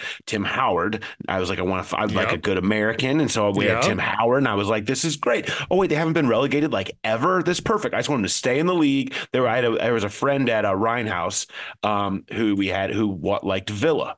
And Villa was notably not in the Premier League at that point. They'd been set down, and he had to bring his computer and sit in the corner and watch it while we all drank and watched it on the big screen. And I was like, I just don't want to be that. Okay. So give me a team that can be fun and young and score goals, not in the big six, and won't make me be that. And that's how I ended up with Everton. And now I have visions of him on the computer every single year in week 38 or whatever. And I'm like, oh God, please don't make me have to pull the computer out. Like, I just don't want it to be like that. And so I'm glad you didn't like make me go into the Everton land, even though I went there by myself. No, I will say I am also an Everton fan. We have a very similar story here. I probably predate you a couple of years. I really picked them when Landon Donovan went there on loan. Yep.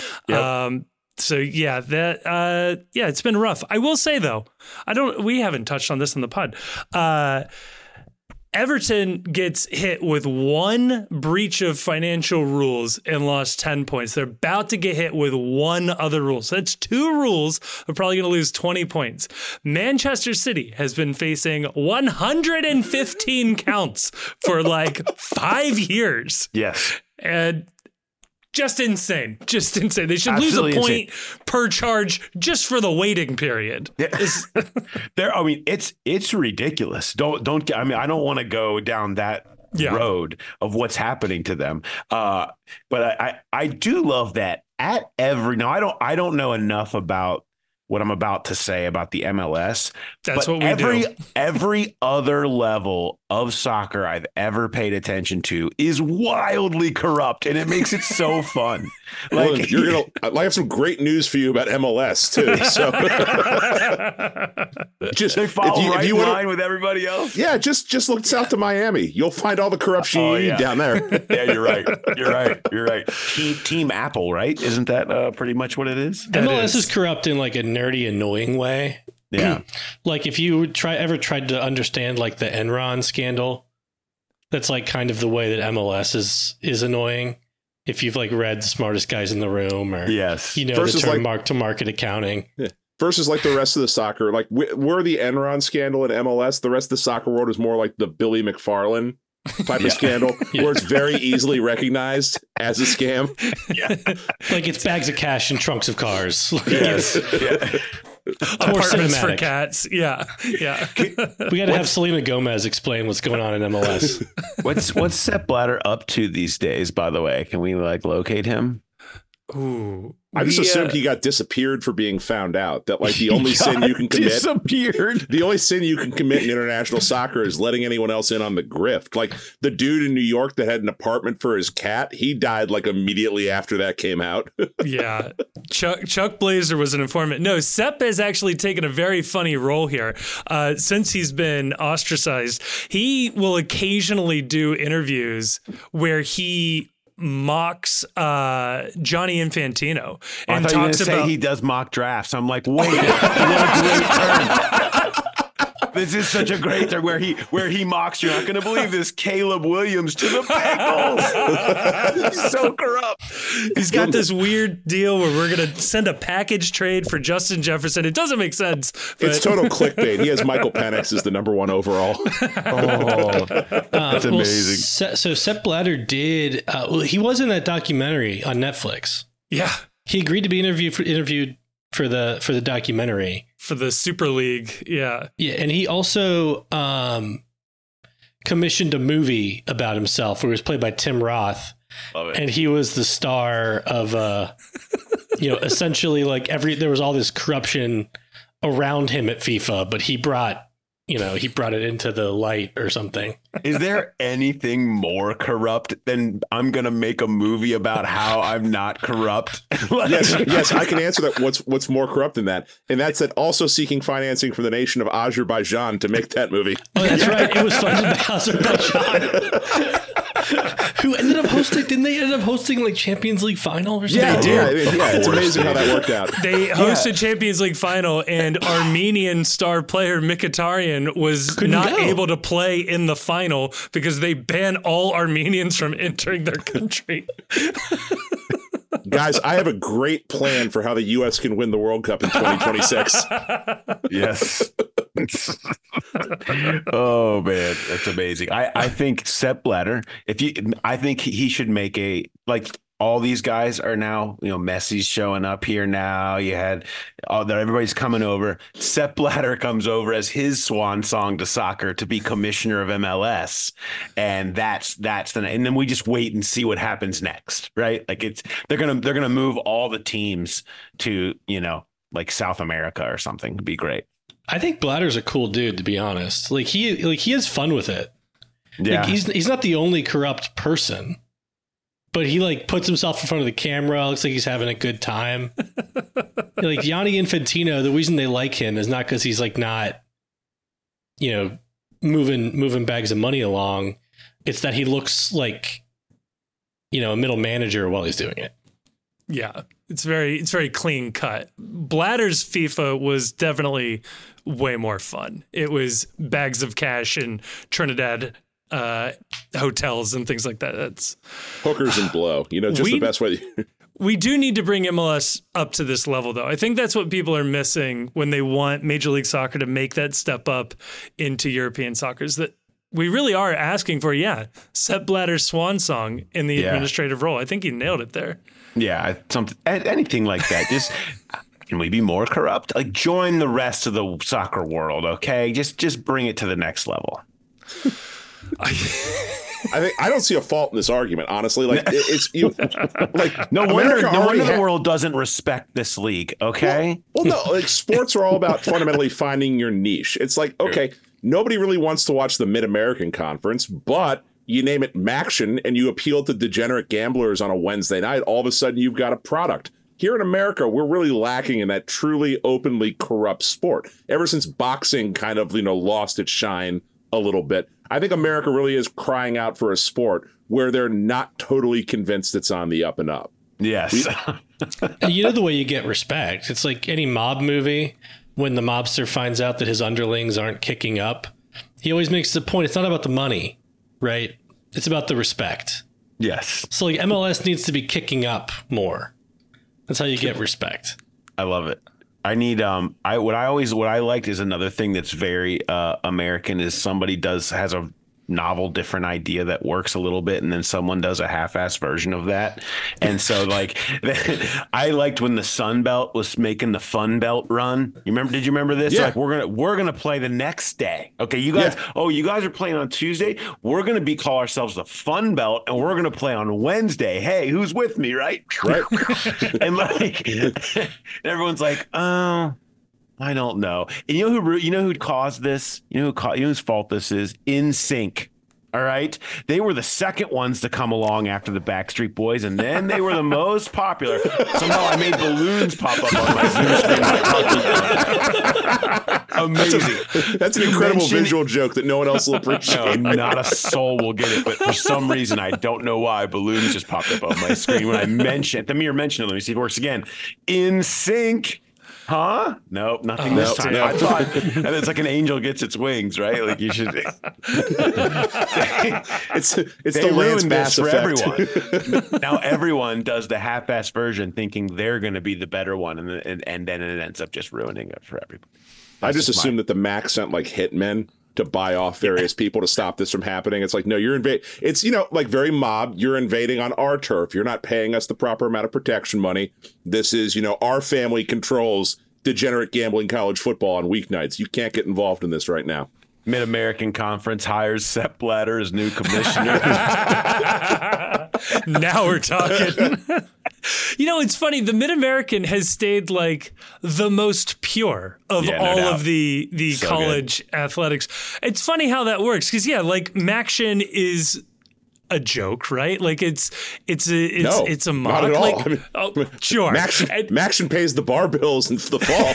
and it openly was like the first one to like truly court gambling in the U.S. before the legal gambling. It is very funny that they somehow managed to maintain their soul, and the Big Ten is going to be in Southern California and the Pacific Northwest, and man. It's funny how things change. We're talking to a proud alum of the Fighting Robert Katz of Ohio University here. I was just going to say, I was like, I don't know if you've been to any of the Mid-American Conference campuses, but integrity was gone a long time ago. Okay,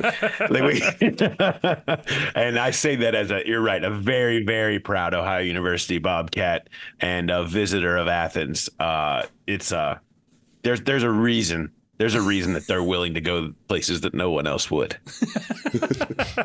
Tuesday night. Tuesdays are Fridays in Athens. Right. The CI is open. Everything's going to be okay. Oh, it's all open.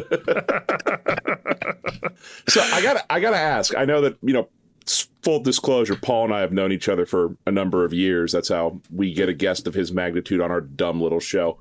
My question for you, Paul, is as we have sat here over the last couple of days in sub-zero freezing temperatures and a deluge of cold rain, is there any small part of you that wishes you had never left that idyllic life of being a sports reporter in Key West, Florida? Oh, you went there. You know what's fun? I was just telling somebody about this today because like a bunch of coaches and players all were taking vacations and some had gone down there. And I was like, I had a rule at one point that I have to go, like when I met my wife, I said, we have to go back there every 5 years, because I lived there for 2.5 years. But it was like my second job out of school. Third, if you count bartending for a year, like we all do, just trying to figure it out. I'm just trying to figure out life, mom and dad. I swear I'm going to get it together. But eventually, I really didn't figure it out, because I ended up racking up a significant amount of credit card debt in Key West, Florida, as one does. But it was great. I was working for the Key West Citizen newspaper. I was covering high school baseball, which is absurd down there, and fishing tournaments and offshore speedboat racing and all kinds of weird stuff. You just never, and I absolutely, for that time and place in my life, I'm 25 to 27, to spend those years without any responsibility outside of find a way to keep this job and live down there. And one of my best friends from college didn't have anything going for him. And so he was living in Boise, Idaho. And I said, guess what? I got a job in Key West. And he said, all right, I'm flying home tomorrow. And he flew home. He lived on my couch for a year and a half. We just he ends up meeting his wife down there. They're married. They've got 2 kids now. But it was like, it was the perfect setup, and I that place is heaven on earth as far as I am concerned, and I regret it. Here's the story about leaving, is that it sounds great. Everyone's like, oh my gosh, why would you ever leave? Like, that's just insane. And I agree with you. And when you work in any job of any kind of professionalism down there, of which there's not a ton. It's mostly hospitality and, maybe drug dealing, hooking. I don't know. There's a lot happening in this. But if you have any kind of a real job, at a certain point, like, you have to make a decision after about 2 years. Do you want to continue to live like this? Do you think your body can continue to live like this? And some people say, yes, I believe it can. And I met them, and they're awesome. They live down there, and I worked with them. They'd been there for 25 years. They had incredible tans. They were quite withered, but they were really still, they loved life. That was their life. So that's one side. Or the other side is that have aspirations and try to want to be something bigger, maybe, potentially, than just living down there. And I chose the latter, and I've rethought that decision pretty much every day since. But it turned out to be worth it. But it was an unbelievable time, and that place is always special to me. So you covered fishing tournaments down there. How big are you familiar with the recent fishing scandal about people stuffing weights into the fish? How big of a story would that be? Front page in Key West news if there was that kind of a fishing scandal, or would you be below the fold? Here's how that rolls on the Key West Citizen. That would start. I mean, when it first breaks, it's front.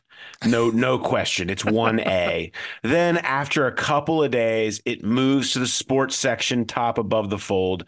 Then it just every day is down the side of the sports section, the latest update. Just one skinny column of the latest every day on the weights, which is an amazing story, by the way. It's one of my favorites, is the concept of doing that. But that would have been That's top. That's top. I had to give these fishing reports, it's like any early job. I mean, there was 2 of us working, 3 in the sports department down there. And so if you're on that night, you got to do all the things. And so a lot of nights I would have to do a fishing report, which consisted of calling these insanely drunk fishing captains and ask them how it went today at 5 o'clock. and they'll just be like, oh yeah, the snapper were really biting on the reef. And I'm like, snapper, I typing away, and I had to find a way to crank out like 250 words of whatever these people told me. The payoff was they would take you out on their boat for free to go fishing, and I'm not a fishing person necessarily, but I do enjoy going out on boats. And so there was a lot. I took advantage of it, but I got to tell you, there was a lot of me like being like, look, I'm not here to make things up, but I can't understand what you're saying, sir. It's like, you need to be more intelligible, or I'm going to go full on sideline reporter just making this quote up and saying it was a great way to bite things. I mean, there's no question. No, there's no quotes involved. I'm not taking that risk. I'm not taking that risk. But it was great. It was a unique experience. It was fun. Is it then insulting or exciting that we may be getting a Margaritaville resort coming to the greater Cincinnati area? That's fine. I will take anything that claims to produce the Key West vibe almost anywhere. I mean, it's just like, look, I don't care what the name of a place is. If they're like, our theme is you can get drunk anytime you want to as drunk as you want to, and just go do anything. We don't care. Like, I support that. I don't care what the name of it is. And so I have zero problem. And Margaritaville is fine. It's actually most frowned upon probably in Key West. Maybe not anymore, since rest in peace, Jimmy Buff, but like it's at that time it was like locals were a little ashamed of the idea that like Jimmy Buffett invented this place, because they're like, it's been awesome since before Jimmy Buffett sang a song, sir. So they took it a little personal, but inevitably it was a love affair of, he did promote them and do a pretty good job for their tourism industry. So are you saying now, in case anyone in your family is listening to this, and God forbid, like, I'm sorry if that's the case, is a Margaritaville gift card now an acceptable gift for you? Probably not. I got to say, I don't think I've ever stepped foot inside of any Margaritaville, including the 2.5 years I lived in Key West. I don't think I've turned it down a couple of times when people have suggested it, but I've never actually stepped into one. So you can give it to me. It can go in my junk drawer with the other 35 gift cards that I have guilt over not using. Stick to the Olive Garden then? Is that the message here? Well, obviously. I mean, come on now.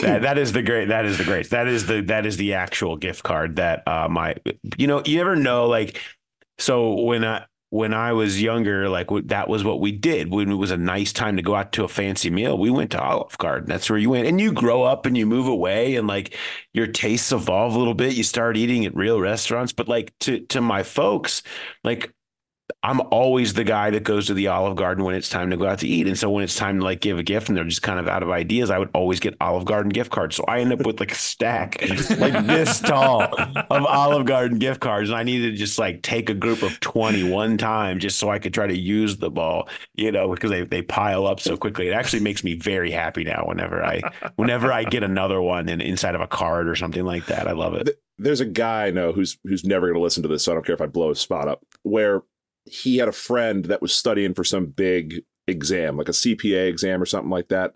And they were living up in Columbus at the time. And his friend said, hey, we know you've been, busting your ass to study for this. If you pass this, we all got to go out and celebrate. I got reservations at Jeff Ruby's up in Columbus. We're going to go and we're going to celebrate. And he failed. So they canceled the reservations because they didn't want to celebrate. So he took the test again. They're like, hey, you understand this is the second time. We're still going to go out and do dinner, but we're not doing Jeff Ruby's this time. We got reservations at the Capitol Grill. So we're going to celebrate. And he failed again. Oh, no. So when he went to take the test the third time, they were like, hey, we still going to celebrate if you pass, but this time, it's your third time, we got reservations at Red Lobster. So he passes, and they went to Red Lobster and racked up like a couple $1,000s worth of a bill.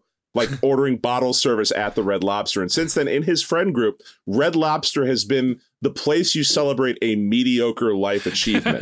Like, you finalize a divorce, the friend group goes to Red Lobster. Like, you get you avoid being laid off as they're doing a reduction in force at your company. We're going to Red Lobster to celebrate. It's not actually a celebration. It's like, we should do something, but it's not worthy of an actual decent restaurant or a good night out. Cheddar Bay biscuits. It's like a mix of happiness and sadness. Yeah. It's to mark the occasion. It's not That's to right. celebrate. It's then, so Paul, I gotta know, you're in Key West. You speak of grand opportunities. What was the job that got you out of there? Well, I went. I moved to Albany, Georgia. I'm properly, but it looks like Albany, but it's okay. Albany, in Southwest Georgia. And I did high schools for a year. Then I covered UGA football for like 2 seasons. No Sean Moreno, Matt Stafford era. They were really good. They were number 1 for a while. And then like Nick Saban came along and just squashed everything in the SEC at that point.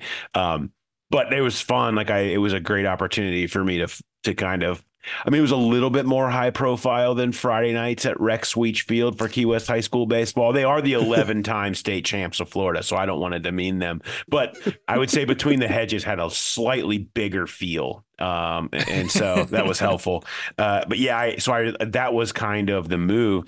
It's funny, and I don't mean to go into we're in a sad month, and really a month, like a sad decade for the journalism industry. But like at that time, there was a thought that back in the day, you would go from you start a small paper, you'd move to a middle, you get up to a higher, and you just move your way up. And that's kind of the way it went. And I was in the middle of that process, I thought. And then the entire industry was like, we're kind of done doing all that.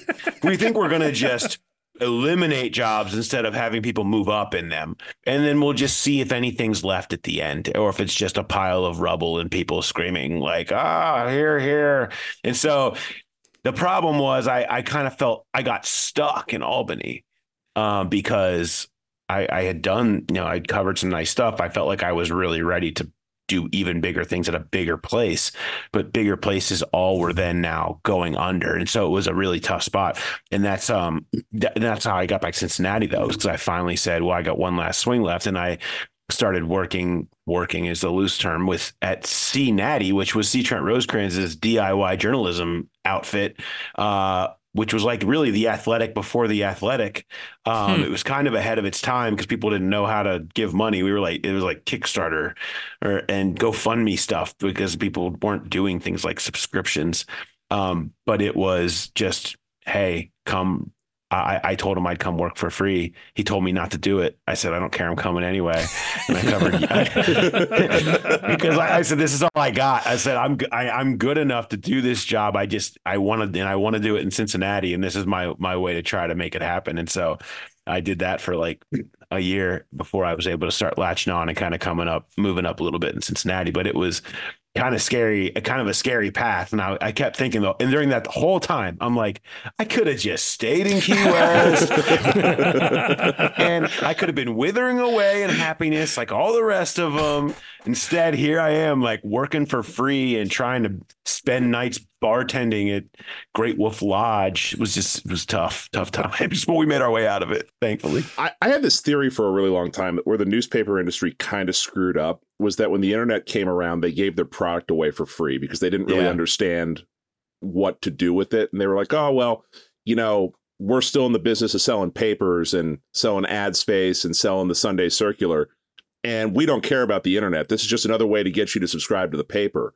And then when the internet took off and they were like, we actually need to charge for this now, people were like, absolutely not. We don't pay for things on the internet. And that was sort of, when you talk about what changed in the industry, it feels like that was the inflection point in my lifetime when, I don't need to go buy a paper. I can just go online and read it for free. And they have constantly struggled with how to find that monetization space since then, which is kind of why, I know you work for The Athletic now.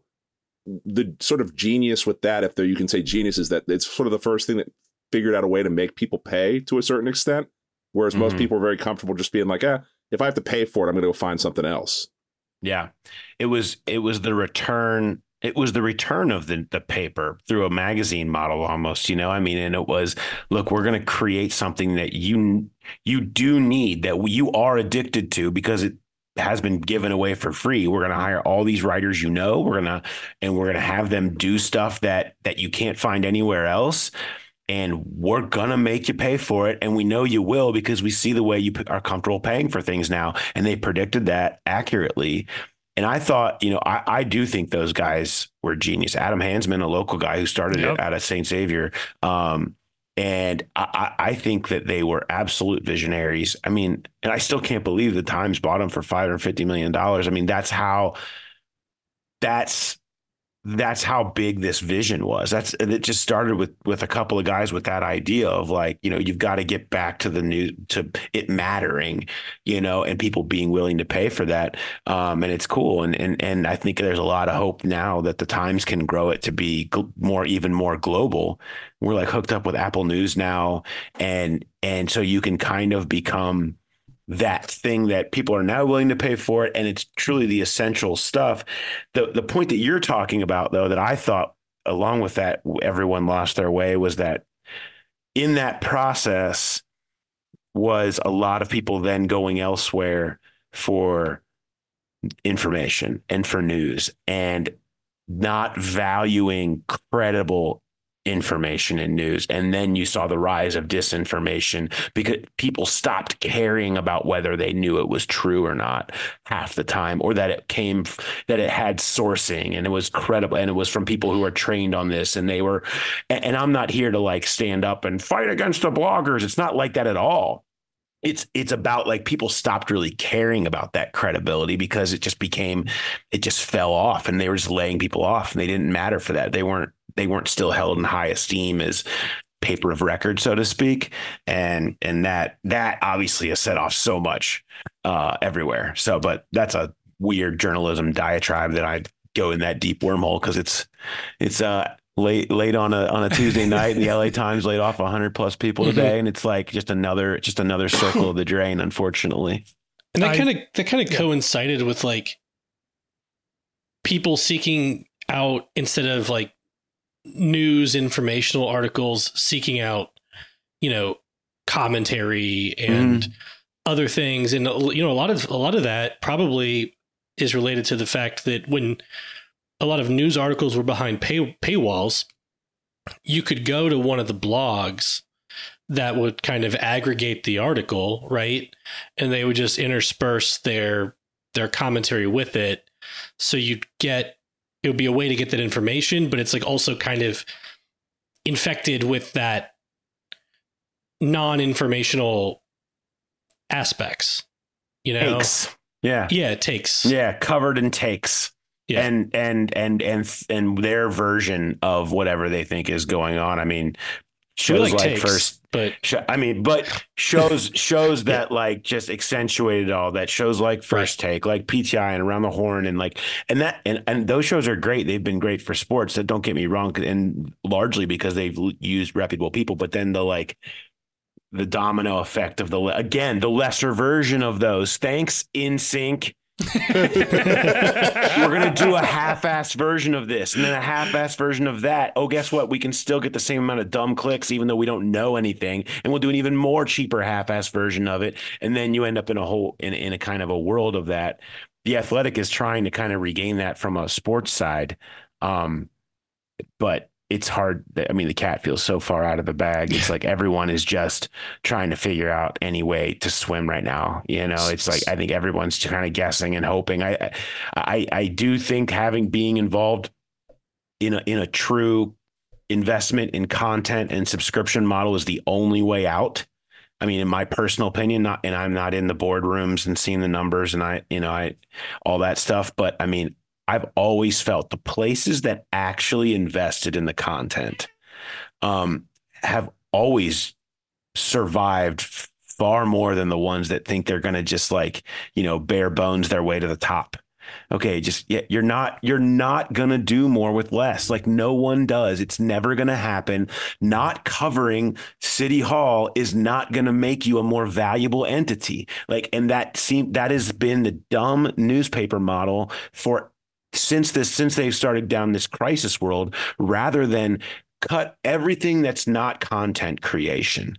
Okay. And having quality content creation, focusing on that, and have that be your true investment rather than all the other BS. But that's what happens when you have old newspaper tycoons who are just like greedy CEOs keeping $40 million salaries for themselves and laying off half their newsrooms. I mean, it's just, that's what it is. That's what old newspaper is. And that's why they were only going to be toppled by some people with a totally different version and not that at the top. Because it feels like the cheapest way for this to happen is what we've seen. And that's that it's all breaking news, which requires very little actual journalism skill to cover breaking news. Like I'm not going to say that. That might be mean, but like. So it's overstating, but. It's overstating, but like the idea that like, okay, like Adam Schefter has 4 phones. He's incredible at what he does. But at the end of the day, what Adam Schefter does is he's fed information and the goal is to be first. And there's no critical analysis of it. And if he's not first, he just adds an additional fact from someone else so that he can be credited on the ESPN bottom line as being first. So, you just add that extra thing like expected to report on Tuesday after the trade is completed. Or it's just takes, like you said. And that middle ground of like actually reporting and having in-depth analysis of what's happening and sourcing material, that's where the loss was for everything, because it's easy to be just breaking news and just uncritically reporting this just happened. And it's real easy just to have a fiery take about something, but actually talking to someone and finding out what's going on, that's where the lack of investment, I think, has killed journalism and sports journalism. Yeah. And that's stuff we're not going to find out otherwise, like a free agent signing. That's a breaking news. Like we're going to get a team press release in 10 minutes. Like I'm not downplaying the kinds of relationships that these guys, necessarily develop. It takes a lot of work, but like it's, you're beating a press release in some respects, but like the in-depth stuff that takes, your footwork and your time and provides us insights and information that we can't get from a press release and can't get ourselves, and nobody's going to make up on a take show. Yeah, that's the harder stuff. We're missing a lot of that.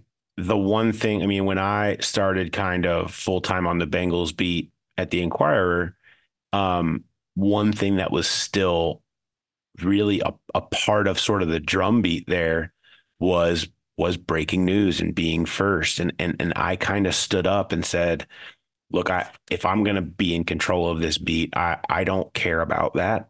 And I don't want you to take that the wrong way. I understand the people that do. I don't care about being 5 seconds before anybody else.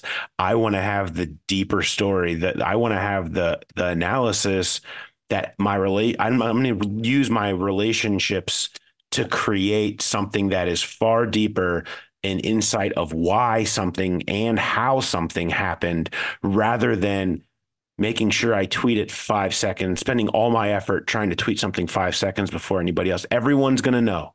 No one knows who broke anything. Like, name the biggest sports story in the last 3, who broke Messi coming to MLS? I don't know. Does anybody know who was first? No one freaking cares. I think Messi was first, actually. I think he put like a video on. And that's how it's happening now more often anyway. You see the people that are the players and athletes that are more savvy with this stuff just break the news themselves anyway. But even back then, I mean, it was like, that's great. Do I want to be in front of something? Sure. But the dumbest thing I could do was tweet something to be first and not have a story attached to it, that I have background on what happened, how it went down, and what's next. And I'm certainly being an idiot if I don't even consider saving that and have even more stuff. As long as I have a bunch of insight into how something went down, like you mentioned free agency. My favorite thing I was able to do last year was after the Bengals signed Orlando Brown, everybody was like firing out this, firing out that. And I spent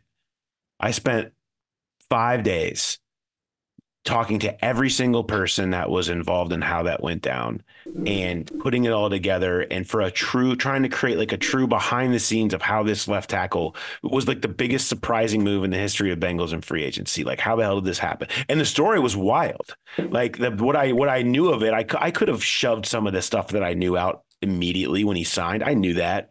But I was like, this is better if I want to keep building it. I want to keep building it. And then to be able to have the full encapsulated story that nobody else had was, to me, like what everyone should be trying to do. And I'm not saying that to like toot my own horn. I just feel like that's the essence, like you said, of what's missing in so much stuff is like not being so obsessed with quick and first and tweets or whatever's. It's like, give me some substance. Give me something that I don't know, and, Let me learn and something. show me something. Yeah, absolutely.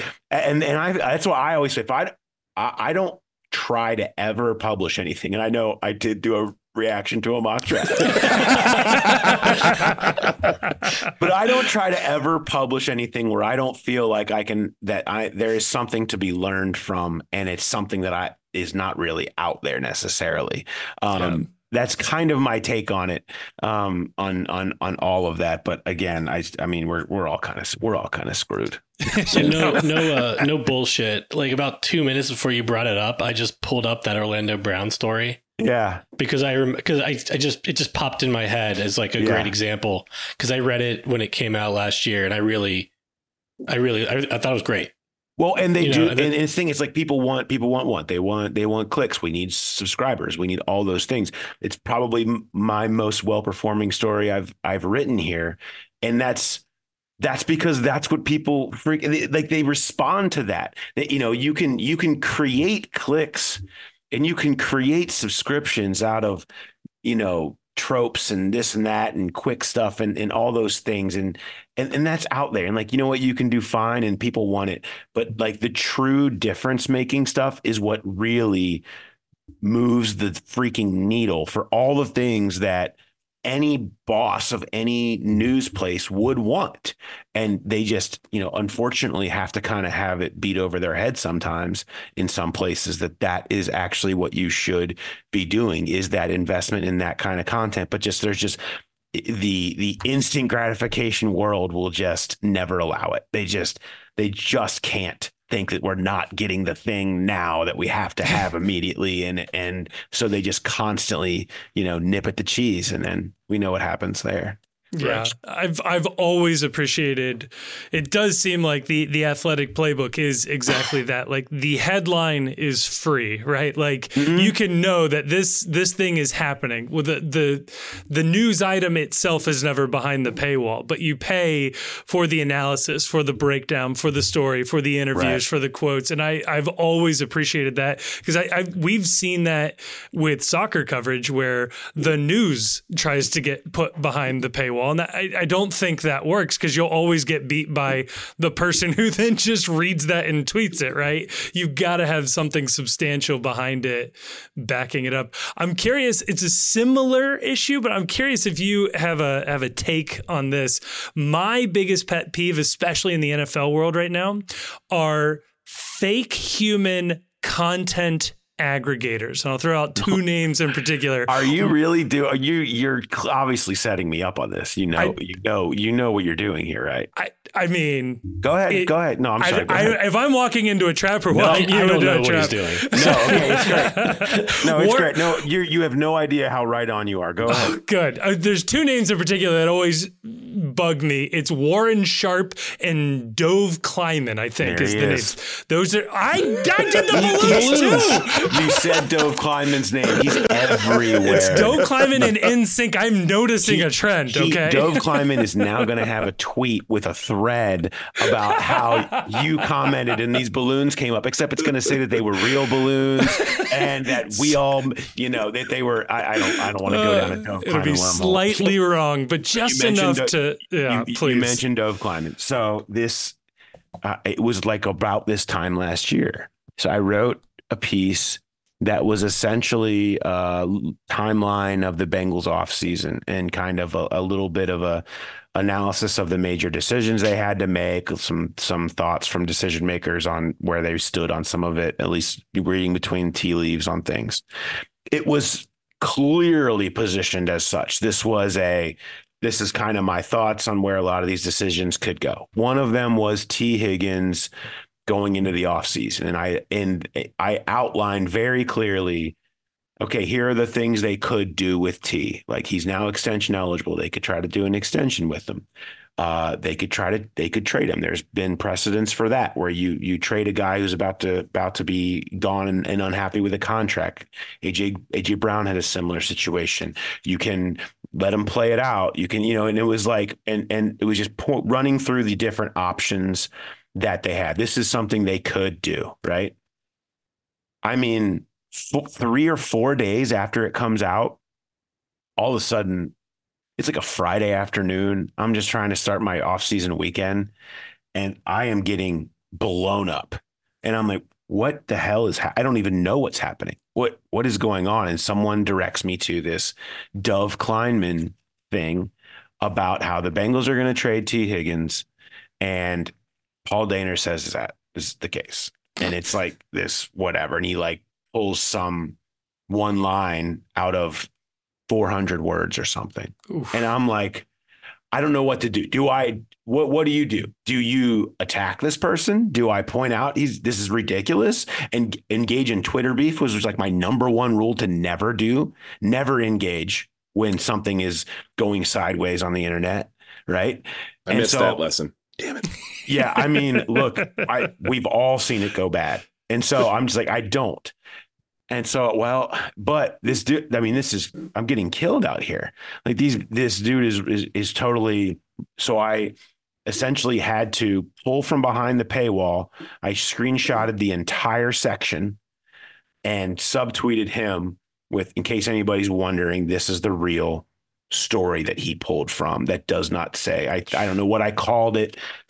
I gave it some phrase about just ridiculous misrepresentation or something like that. I don't know what I came up with, but it's like, God, I mean, this is insane that I have to defend this because you have idiot aggregators with like a gazillion followers that people just believe. And I've been victim of it. Like, I've seen stuff from him before and been like, oh, that's crazy, and never looked into it. We all do. Right. And it's just, it's ridiculous that there's a megaphone for that stuff. And once it's out, like you can't backtrack. So I go to the combine a week later and I have to, and like tell everybody, and they're all like laughing about it. Cause like we saw it, we know it's ridiculous, but you face that, and Duke Tobin's up fielding a million T. Higgins trade questions. And I'm like, I just want to be like, I'm sorry, Duke, it really wasn't my fault, but he doesn't, like, I don't think explaining Dove Kleinman to Duke Tobin is probably what we need to have happen is one of my favorite things that's happened on Twitter or X or whatever the hell it's called today is that now on the ads that my timeline is getting fed, people are putting community notes on the ad. Like, this product is a scam. Do not order it. This microtransaction game will steal your money if you download it. We just need to get all the people on every Dov Kleiman tweet. This is an aggregator behind a fake identity. Please view with suspicion on like every single thing that he tweets going forward. Yes. No, I mean, at some point, that's the only, I feel like in some people that, that do kind of follow the news in the NFL and have for a while now know that, because there's been enough instances where it's like, I can't really believe what this guy says. I better double check it. Like, I feel like a lot of people do that because there's just so many examples of it being terrible, but it's a problem. No, you're right. You're right. It's very much a problem. Yeah. I saw the other one is Warren Sharp, which is also a fake name aggregator. person identity, whatever. They have one that feels super dangerous, highlighting that like the referee on the Chiefs game has a crazy win rate for the away team, and that's why the NFL put this guy on. And when you actually like break down this guy's record, it is absolutely within the norm. It was just like this year he happened to referee like 3 games where the home team was like a massive underdog or whatever. Like none of the results actually were surprising, but it has started like a mini witch hunt. And I wouldn't be surprised if the NFL felt pressure to like reassign referees or something because of just nonsense like this. Like it is ridiculous. Well, I mean, there is no stat that I can't make work for me, right? Like there's no, like you can always find a way. Whatever your point is, you can search. There's just enough information out there. I can search and find some support for whatever I think. And that's the problem. Like I like, one of my favorite things to do with new coaches in particular, or any coach really, is nail down the stat that matters the most to them, that they feel like, because they'll always do this at the time. They'll always point out to the ones they're good at. I want to know, tell me the one that matters the most to you, and I'm going to hold you to that one for the duration of your time here. Because if you say you're points per drive guy, okay, because you're good at it now, then guess what I'm going to be doing next year? I'm going to be tracking your points per drive and holding it over your head, because that's what you said matters. Or if you're a yards per attempt, or you're explosive plays, like I don't care what it is, like but I want to know that when I first start covering any new decision maker, what matters to you? What do you think you should be judged by from a statistical standpoint? And I will weaponize that against you in the future. Have you gotten any good ones? Is there anyone that's come up to you and said, I don't believe in stats, I'm a analytics guy, or something like that? So, we do fight a lot of that. There's a lot of coaches versus PFF stuff. There's a lot of, you don't know unless you've been in it, that goes on. One of my favorites was Ken Zampese, who is a very smart man. Like he is wicked smart. And I asked him, and he said completions of over 20 yards or something like that. Like that was what mattered the most. And I was just taken aback. I'd never heard anyone like say that was the key to their offense, is just slinging deep balls. Like I was like, wow. I was like, wow. And I said, why? And he's like, yeah, that's it. That's what the best offenses are. They just like, they complete these deep balls or whatever. And I'm like, wow. He was fired midway or 3 games into the second. He's a very smart man, but I didn't feel like he had quite the grasp on maybe where NFL offense was going at that point. Maybe include a check down option every so often. I don't think so. I don't think that was what mattered. If you go 20 for 20 on over 20 yards, you probably won that game. So you might be onto something. That's correct. That's correct. And that's the kind of analysis we don't put behind the paywall. If you were to go 20 for 20 on throws over 20 yards in a game, I think you're going to win the game. Let me look up if anybody's ever lost when they've done that. You got to immediately go, oh, no, you're right. You're right. 1-0. Hey, he was totally right. Vindicated. Total vindication. That's right. That game was from, garbage time. I don't know, Paul, you've been incredibly generous. I glance over at the monitor here, and we've blown way past whatever time I thought we would have with you here. No, Chief, I feel like you've got to end it here as you were the one who brought him in. So, my last question: of all the things that you're doing now, because the dream was to get involved in the media, get involved as a writer, move up through the ranks, move up through the newspapers, bigger markets. Now you find yourself as sort of a little media empire, writing, podcasting. You got to be a little bit of everything now if you're going to be in the sports content creation world.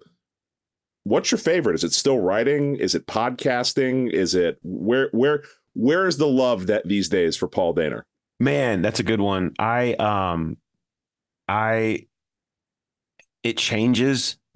It probably depends. I think I enjoy the podcast now because it feels the most like it creates the most community.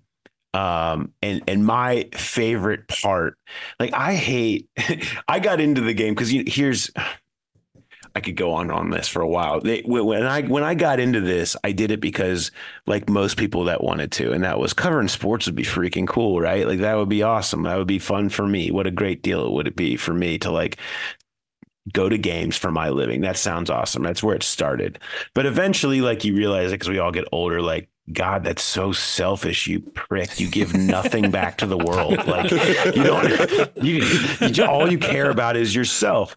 And what I have really loved is hearing from people about how it has helped them, it gotten them through tough times or seasons or enhance their enjoyment of sport, or they share it with their friends or whatever. And nothing has brought that out more than the podcast. Like that's just what podcasts really kind of do. You feel like that person. And we've been able to create a little bit of a community that I feel like I do know so many of these people now. And I do hear from them all the time. And I love the interaction, and I love hearing these stories from people about how, they'll send an email about, this was great for me during this time, or it got me through I was training for a marathon and it got me through these runs or whatever. Like, I don't know, but it's cool it makes it feel like the job has value beyond myself, and that's become like such a bigger deal for me. And so for that fact, I have the most love for the podcast because of the community that it kind of creates. And I think it has a better opportunity to bring value to the listener. The people now, when I can go and I can write something like the Orlando Brown story we talked about, or some draft reaction thing that I think is really good and that nobody else has. Like I take a ton of pride in that. I feel like I like to take pride and think that I do things in this market that nobody else really does. And I think there's a lot of people covering the Bengals that can say that about different things. That's what I like about our beat. I feel like there's a lot of people with different strengths that do things in different ways. So I take a lot of pride in doing that stuff. But as far as like joy and like what I love the most, I do think the podcast has become that. I never thought that would be the case, but it's been so great, the interaction that you're able to have with people doing it, and what it kind of creates and builds on itself. And it's fun. It's fun to be a part of, and it's fun to know that maybe you did some good and you didn't just go to some games. Yeah. Whenever I hear that somebody listens to this show, my first question is always why. Yeah, why? Thanks, but man, I think you can find a better use of 2 hours on your Monday morning. Great. Oh God! Well, no, Paul, thank you so much. We'll have links in the description of the episode to follow you on Twitter. You're writing on The Athletic. Is there a code or a link specifically somebody can click on or use that would give you credit specifically if they were to sign up for a subscription to The Athletic? Is there anything like that we can get you? Go to any story that I have written, particularly my most recent, and open it up. And if you hit a paywall, click subscribe right there, and I get the credit. So boom, perfect. Boom, there you go. You can help me feed my children. Feed my children. My children are right downstairs right now waiting for dinner, and it's never coming because I can't afford it unless you subscribe. That's a good pitch. No, seriously, they're fine. They're asleep. It's great. Oh, okay, good. Hungry, but asleep. Hungry, but asleep. That's how we kill the hunger. Well, maybe we get them fed tomorrow. No, Paul, thank you so much for coming on. Thank y'all for having me. It's awesome.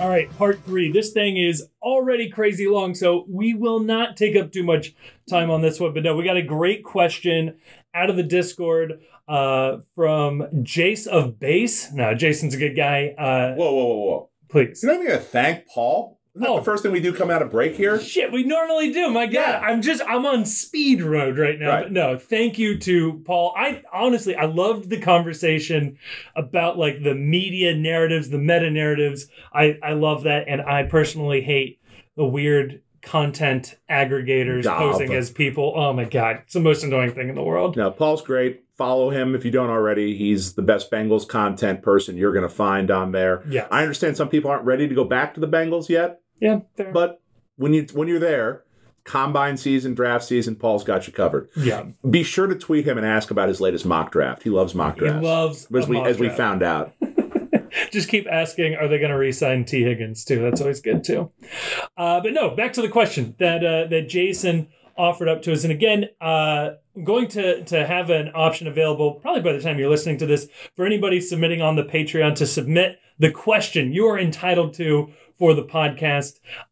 We'll have that option up there. So if you subscribe, that's great. You can ask fun questions like this. Jason asked us, what is on our Mount Rushmore of sporting events? That's not what he asked. He asked, what's the bucket list? Our bucket list. Sorry. I'm saying Mount Rushmore. I don't like bucket list. Bucket list is very negative. It's like, I don't want to think about my own impending death. That's hard enough. So, life, like being an FC Cincinnati fan is tough enough without having to contemplate the struggle and like a mortal existence. So, all right, so folks, if you sign up for the Patreon, you can ask a question, and then we'll answer a different question. No, all we promise is that you can ask a question. We don't promise we're going to answer your question. This is just like politics 101. It's like, what are you going to do about the taxes? I'm glad you brought up healthcare. Folks. So with that, Chief, go ahead and rattle us off your Mount Rushmore or your bucket list, and maybe these are one and the same. Your 4 sporting events that you would like to see. Okay, so I changed this up in the Discord a little bit because again, I host this podcast, so I'm going to have that prerogative. Just keep twisting it. Right. So I think for the purpose of this question, you cannot just have my favorite team playing this game, my favorite team playing this game, my favorite team playing this game. Because obviously, if that's the case, the answer is FC Cincinnati and MLS Cup, FC Cincinnati Club World Cup, the Tampa Bay Buccaneers playing in the Super Bowl, and then number 4 would be a debate between Xavier in the national title and the Reds in the World Series. You know, like, okay, that's, it's got to be different than that. Fair. So for me, I think in terms of generalized games, number 1 is a Champions League final. I think it would be an awesome experience to go to that. I love going to any kind of a final where both fan bases are represented. Yeah. And it's tough in the U.S. with a lot of the sports that you follow, that like going to a Super Bowl, it's kind of like a corporate activity. The majority of the people there aren't fans of either team. Yep. So it's kind of a sterile environment. It's fun to watch your team if they're in the Super Bowl, but just going to the Super Bowl in general, I don't have a lot of, interest in. So my number 1 pick for this, I think let's go around the table and do my number 1 pick is a Champions League final. That's a good one. What's your number 1, Grayson? Well, so I don't like the big final kind of sporting events. Like the Super Bowl has never been very attractive to me because it's so like it's like your entire day, and it's just like a big hassle to get to the stadium, to like get around. All the lines for everything are so long, the traffic is terrible. Like I would rather watch the Super Bowl on TV 100 times out of 100 than go to the Super Bowl. And I also kind of feel the same about like a Champions League final. Yeah. So for me, probably something that's more casual.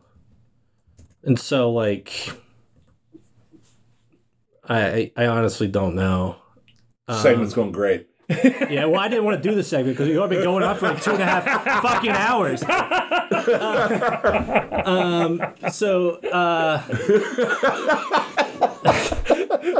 The podcast is here to torture Grayson. That's actually why we started this. So entertain us, damn it. I guess I would like to go. I'd like to sit courtside at an NBA game. Okay. I think that's a good one. I've got a weird one. Aussie Rules Grand Final. That was my next one. That was my, any Aussie Rules football game. I don't even need to be a grand final. No. I'm good with anything. Collingwood. Right. Yeah. The grand final, though, is a crowd of like 120,000 people. It's like some of the largest stadiums on planet Earth are hosting these. It looks incredible. Yeah, like the MCG. Yeah, God damn it, that was literally what I was going to say next. I love that. That's such a good pick. Aussie Rules just seems like a vibe. Yeah. Like everything about that seems like a vibe. I'm going to go for my next pick, a USA basketball Olympics game. Ooh, okay. I like that. Go see, go back in time. If you go back in time, see the Dream Team, that would be like the most incredible sporting event probably ever to see when they were like clocking teams 100-10. Yeah. But no. USA basketball at the Olympics, all the stars together playing for their country. That's my second pick. I love that. I'd like to go to the Tour de France. Ooh, yeah. The final stretch there, or you want to be like camped out on a mountain somewhere? Probably on a mountain somewhere. Like at some place that would be nice to go. Right. Where I would like generally have a nice day. Right. And then I could walk down and like watch the cyclists go by at my leisure, and then like go back to whatever I'm doing, like having my, like going to my orchard, picking an orange, making my fresh squeezed orange juice, having a nice little like charcuterie plate for lunch. Yeah, it's a low impact sporting event. Yeah. I like that a lot. I'll go with soccer one on here. A River Boca Super Classico. Just some of the most intense environments for a soccer match anywhere on planet Earth. I would love to experience that. The caveat being that like you're guaranteed to emerge safely from whatever happens. Yeah, that's fine. I mean, I don't mind, or do you want the threat of danger the entire time? The threat of danger is nice. I wouldn't mind like being tear gassed, if that was the part of the story. But I don't want to be like stabbed or anything. Right. Where are you going? My third one will be ringside at WrestleMania. Oh, that's a good one. I've already been to the Royal Rumble. I was at the Royal Rumble 2001 in New Orleans. Nice. Classic ladder match, Chris Benoit and Chris Jericho that they can't talk about any longer for a number of reasons. I think Triple H fought Kurt Angle as well. It was great. Stone Cold wins the Rumble. Rumble is great. Ringside at WrestleMania. The theater of the immortals. I love that. I would like to go to that tournament I'd like to go to the Kumite. From Bloodsport? Yeah. Yeah, you go to the Kumite. Just like an underground, like, Yakuza party, like, no holds barred. Yeah. You guys are killing each other in the ring. And you gotta have the crowd full of people all holding money and waving cash up in the air as the fight's going on. Easily the most efficient way to bet on a fight. Yeah. Is to just have a cash right up here. And you wave over your head. I will be very boring and say a Final Four, getting both of the games of a Final Four. Obviously, I'd like my team or some other rooting interest there, but I think the spectacle of the two games is a lot of fun. You got to go to both, though. Yes. Oh, you got to get the strip, and you got to stay there for the two games going straight through. I would way prefer that than a national title game in the basketball. I would love... Get the twofer? Yeah, the Final Four specifically. That's good. I love college basketball, so so I'm tempted in this last spot to do like Duke, North Carolina. Okay. Just go to like a Duke, North Carolina game, just because it's, that is... It's a good rivalry. It's good rivalry. That's... The other one, too, is when the Stanley Cup is in the building for like a Game 7 for like a Stanley Cup final, that's electric. And plus, that's also, you're going to have a home crowd for that, too. Right. Okay, I'm going to do that. Game 7 of a Stanley Cup final. I love that. Grayson, where are you going for your final one? There's that like Australian horse race every year that Deadspin used to post. Deadspin used to post pictures of the aftermath, and it's all a bunch of people dressed up like they're going to, in their nice like derby finest. Yeah, but they're all just like passed out on the lawn, or like leaning over trash cans, or lying in like piles on top of each other. That would be fun to go to one time. Yeah, No, it's a good vibe one.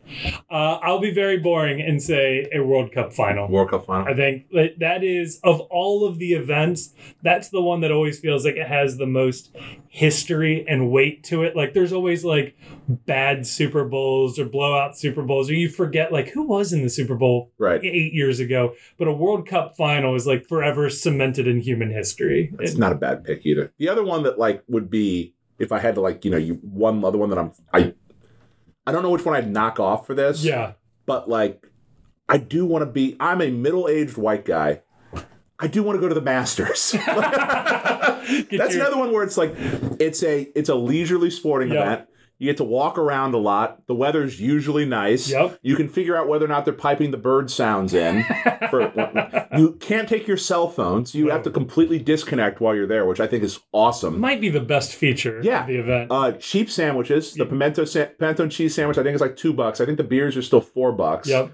And then the other thing you get to do, which I think is completely underrated, is that you get to go ham at the Masters apparel shop, and you can be that really annoying person that always wears the Augusta branded logo stuff because you can only buy it there. Right. And you can be the annoying person who's like, yeah, I went to Augusta, got this. It was a lot of fun. Yeah. Yeah. If I'm not mistaken, the Masters uses a lottery system to distribute tickets. Right there. Love a lottery. I love a lottery. I've never won the Masters lottery, and I'm never going to win the Masters lottery. I've just made peace with this. I don't know how it may be weighted in favor of certain people, but I like the idea of a lottery. I have a podcast. Don't they know? Right? I know Big Randy. Come on. I love that idea. We should all enter it. Away days at the Masters. No video content because we can't film there. Nope. Smuggle a GoPro. We're filming from the strip mall across the street because if you don't know this, maybe looked at Google Street View, directly across the street from Augusta National Country Club, it looks like Beachmont Avenue. Love a good strode. Jason, thank you so much for the question. Like I said, if you subscribe, look for messaging on how to submit questions going forward. And again, huge thanks to everybody supporting us. Is blowing my mind. So yeah, is that a show? That's a show. Get us out of here. Go fuck yourself, San Diego.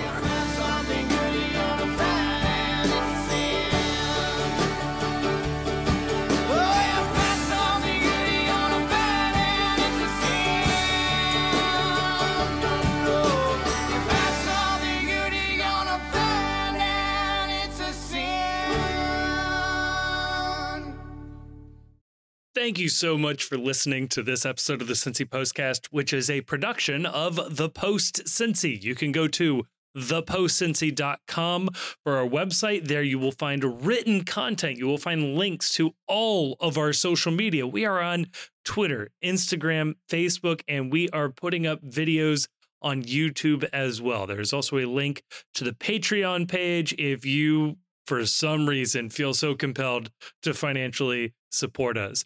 All of the music you've heard throughout this episode done by Jim Trace and the Makers, a local Cincinnati band that we are huge fans of. You can find more information about them down in the description of this episode. Thank you to all of our sponsors who have helped put this together, and thank you again so much for listening. If you enjoyed this episode or have enjoyed anything else that we've done, please like us wherever you may find us, leave a good review, or better yet, share this podcast with a friend, with somebody that you think would enjoy what we're doing. That is the best way we can grow. Please spread the word. And finally, if you are so inclined, please join the Discord server. That is where we are spending a lot of our time online. We've got a nice community there that is talking about FC Cincinnati, local Cincinnati issues, and literally everything else, especially related to soccer, but also definitely not just soccer. So if you want to come hang out with a lovely group of people, that is the best place to do that. And again, the link down in the description of this episode or on the website. And again, just thank you so much for listening.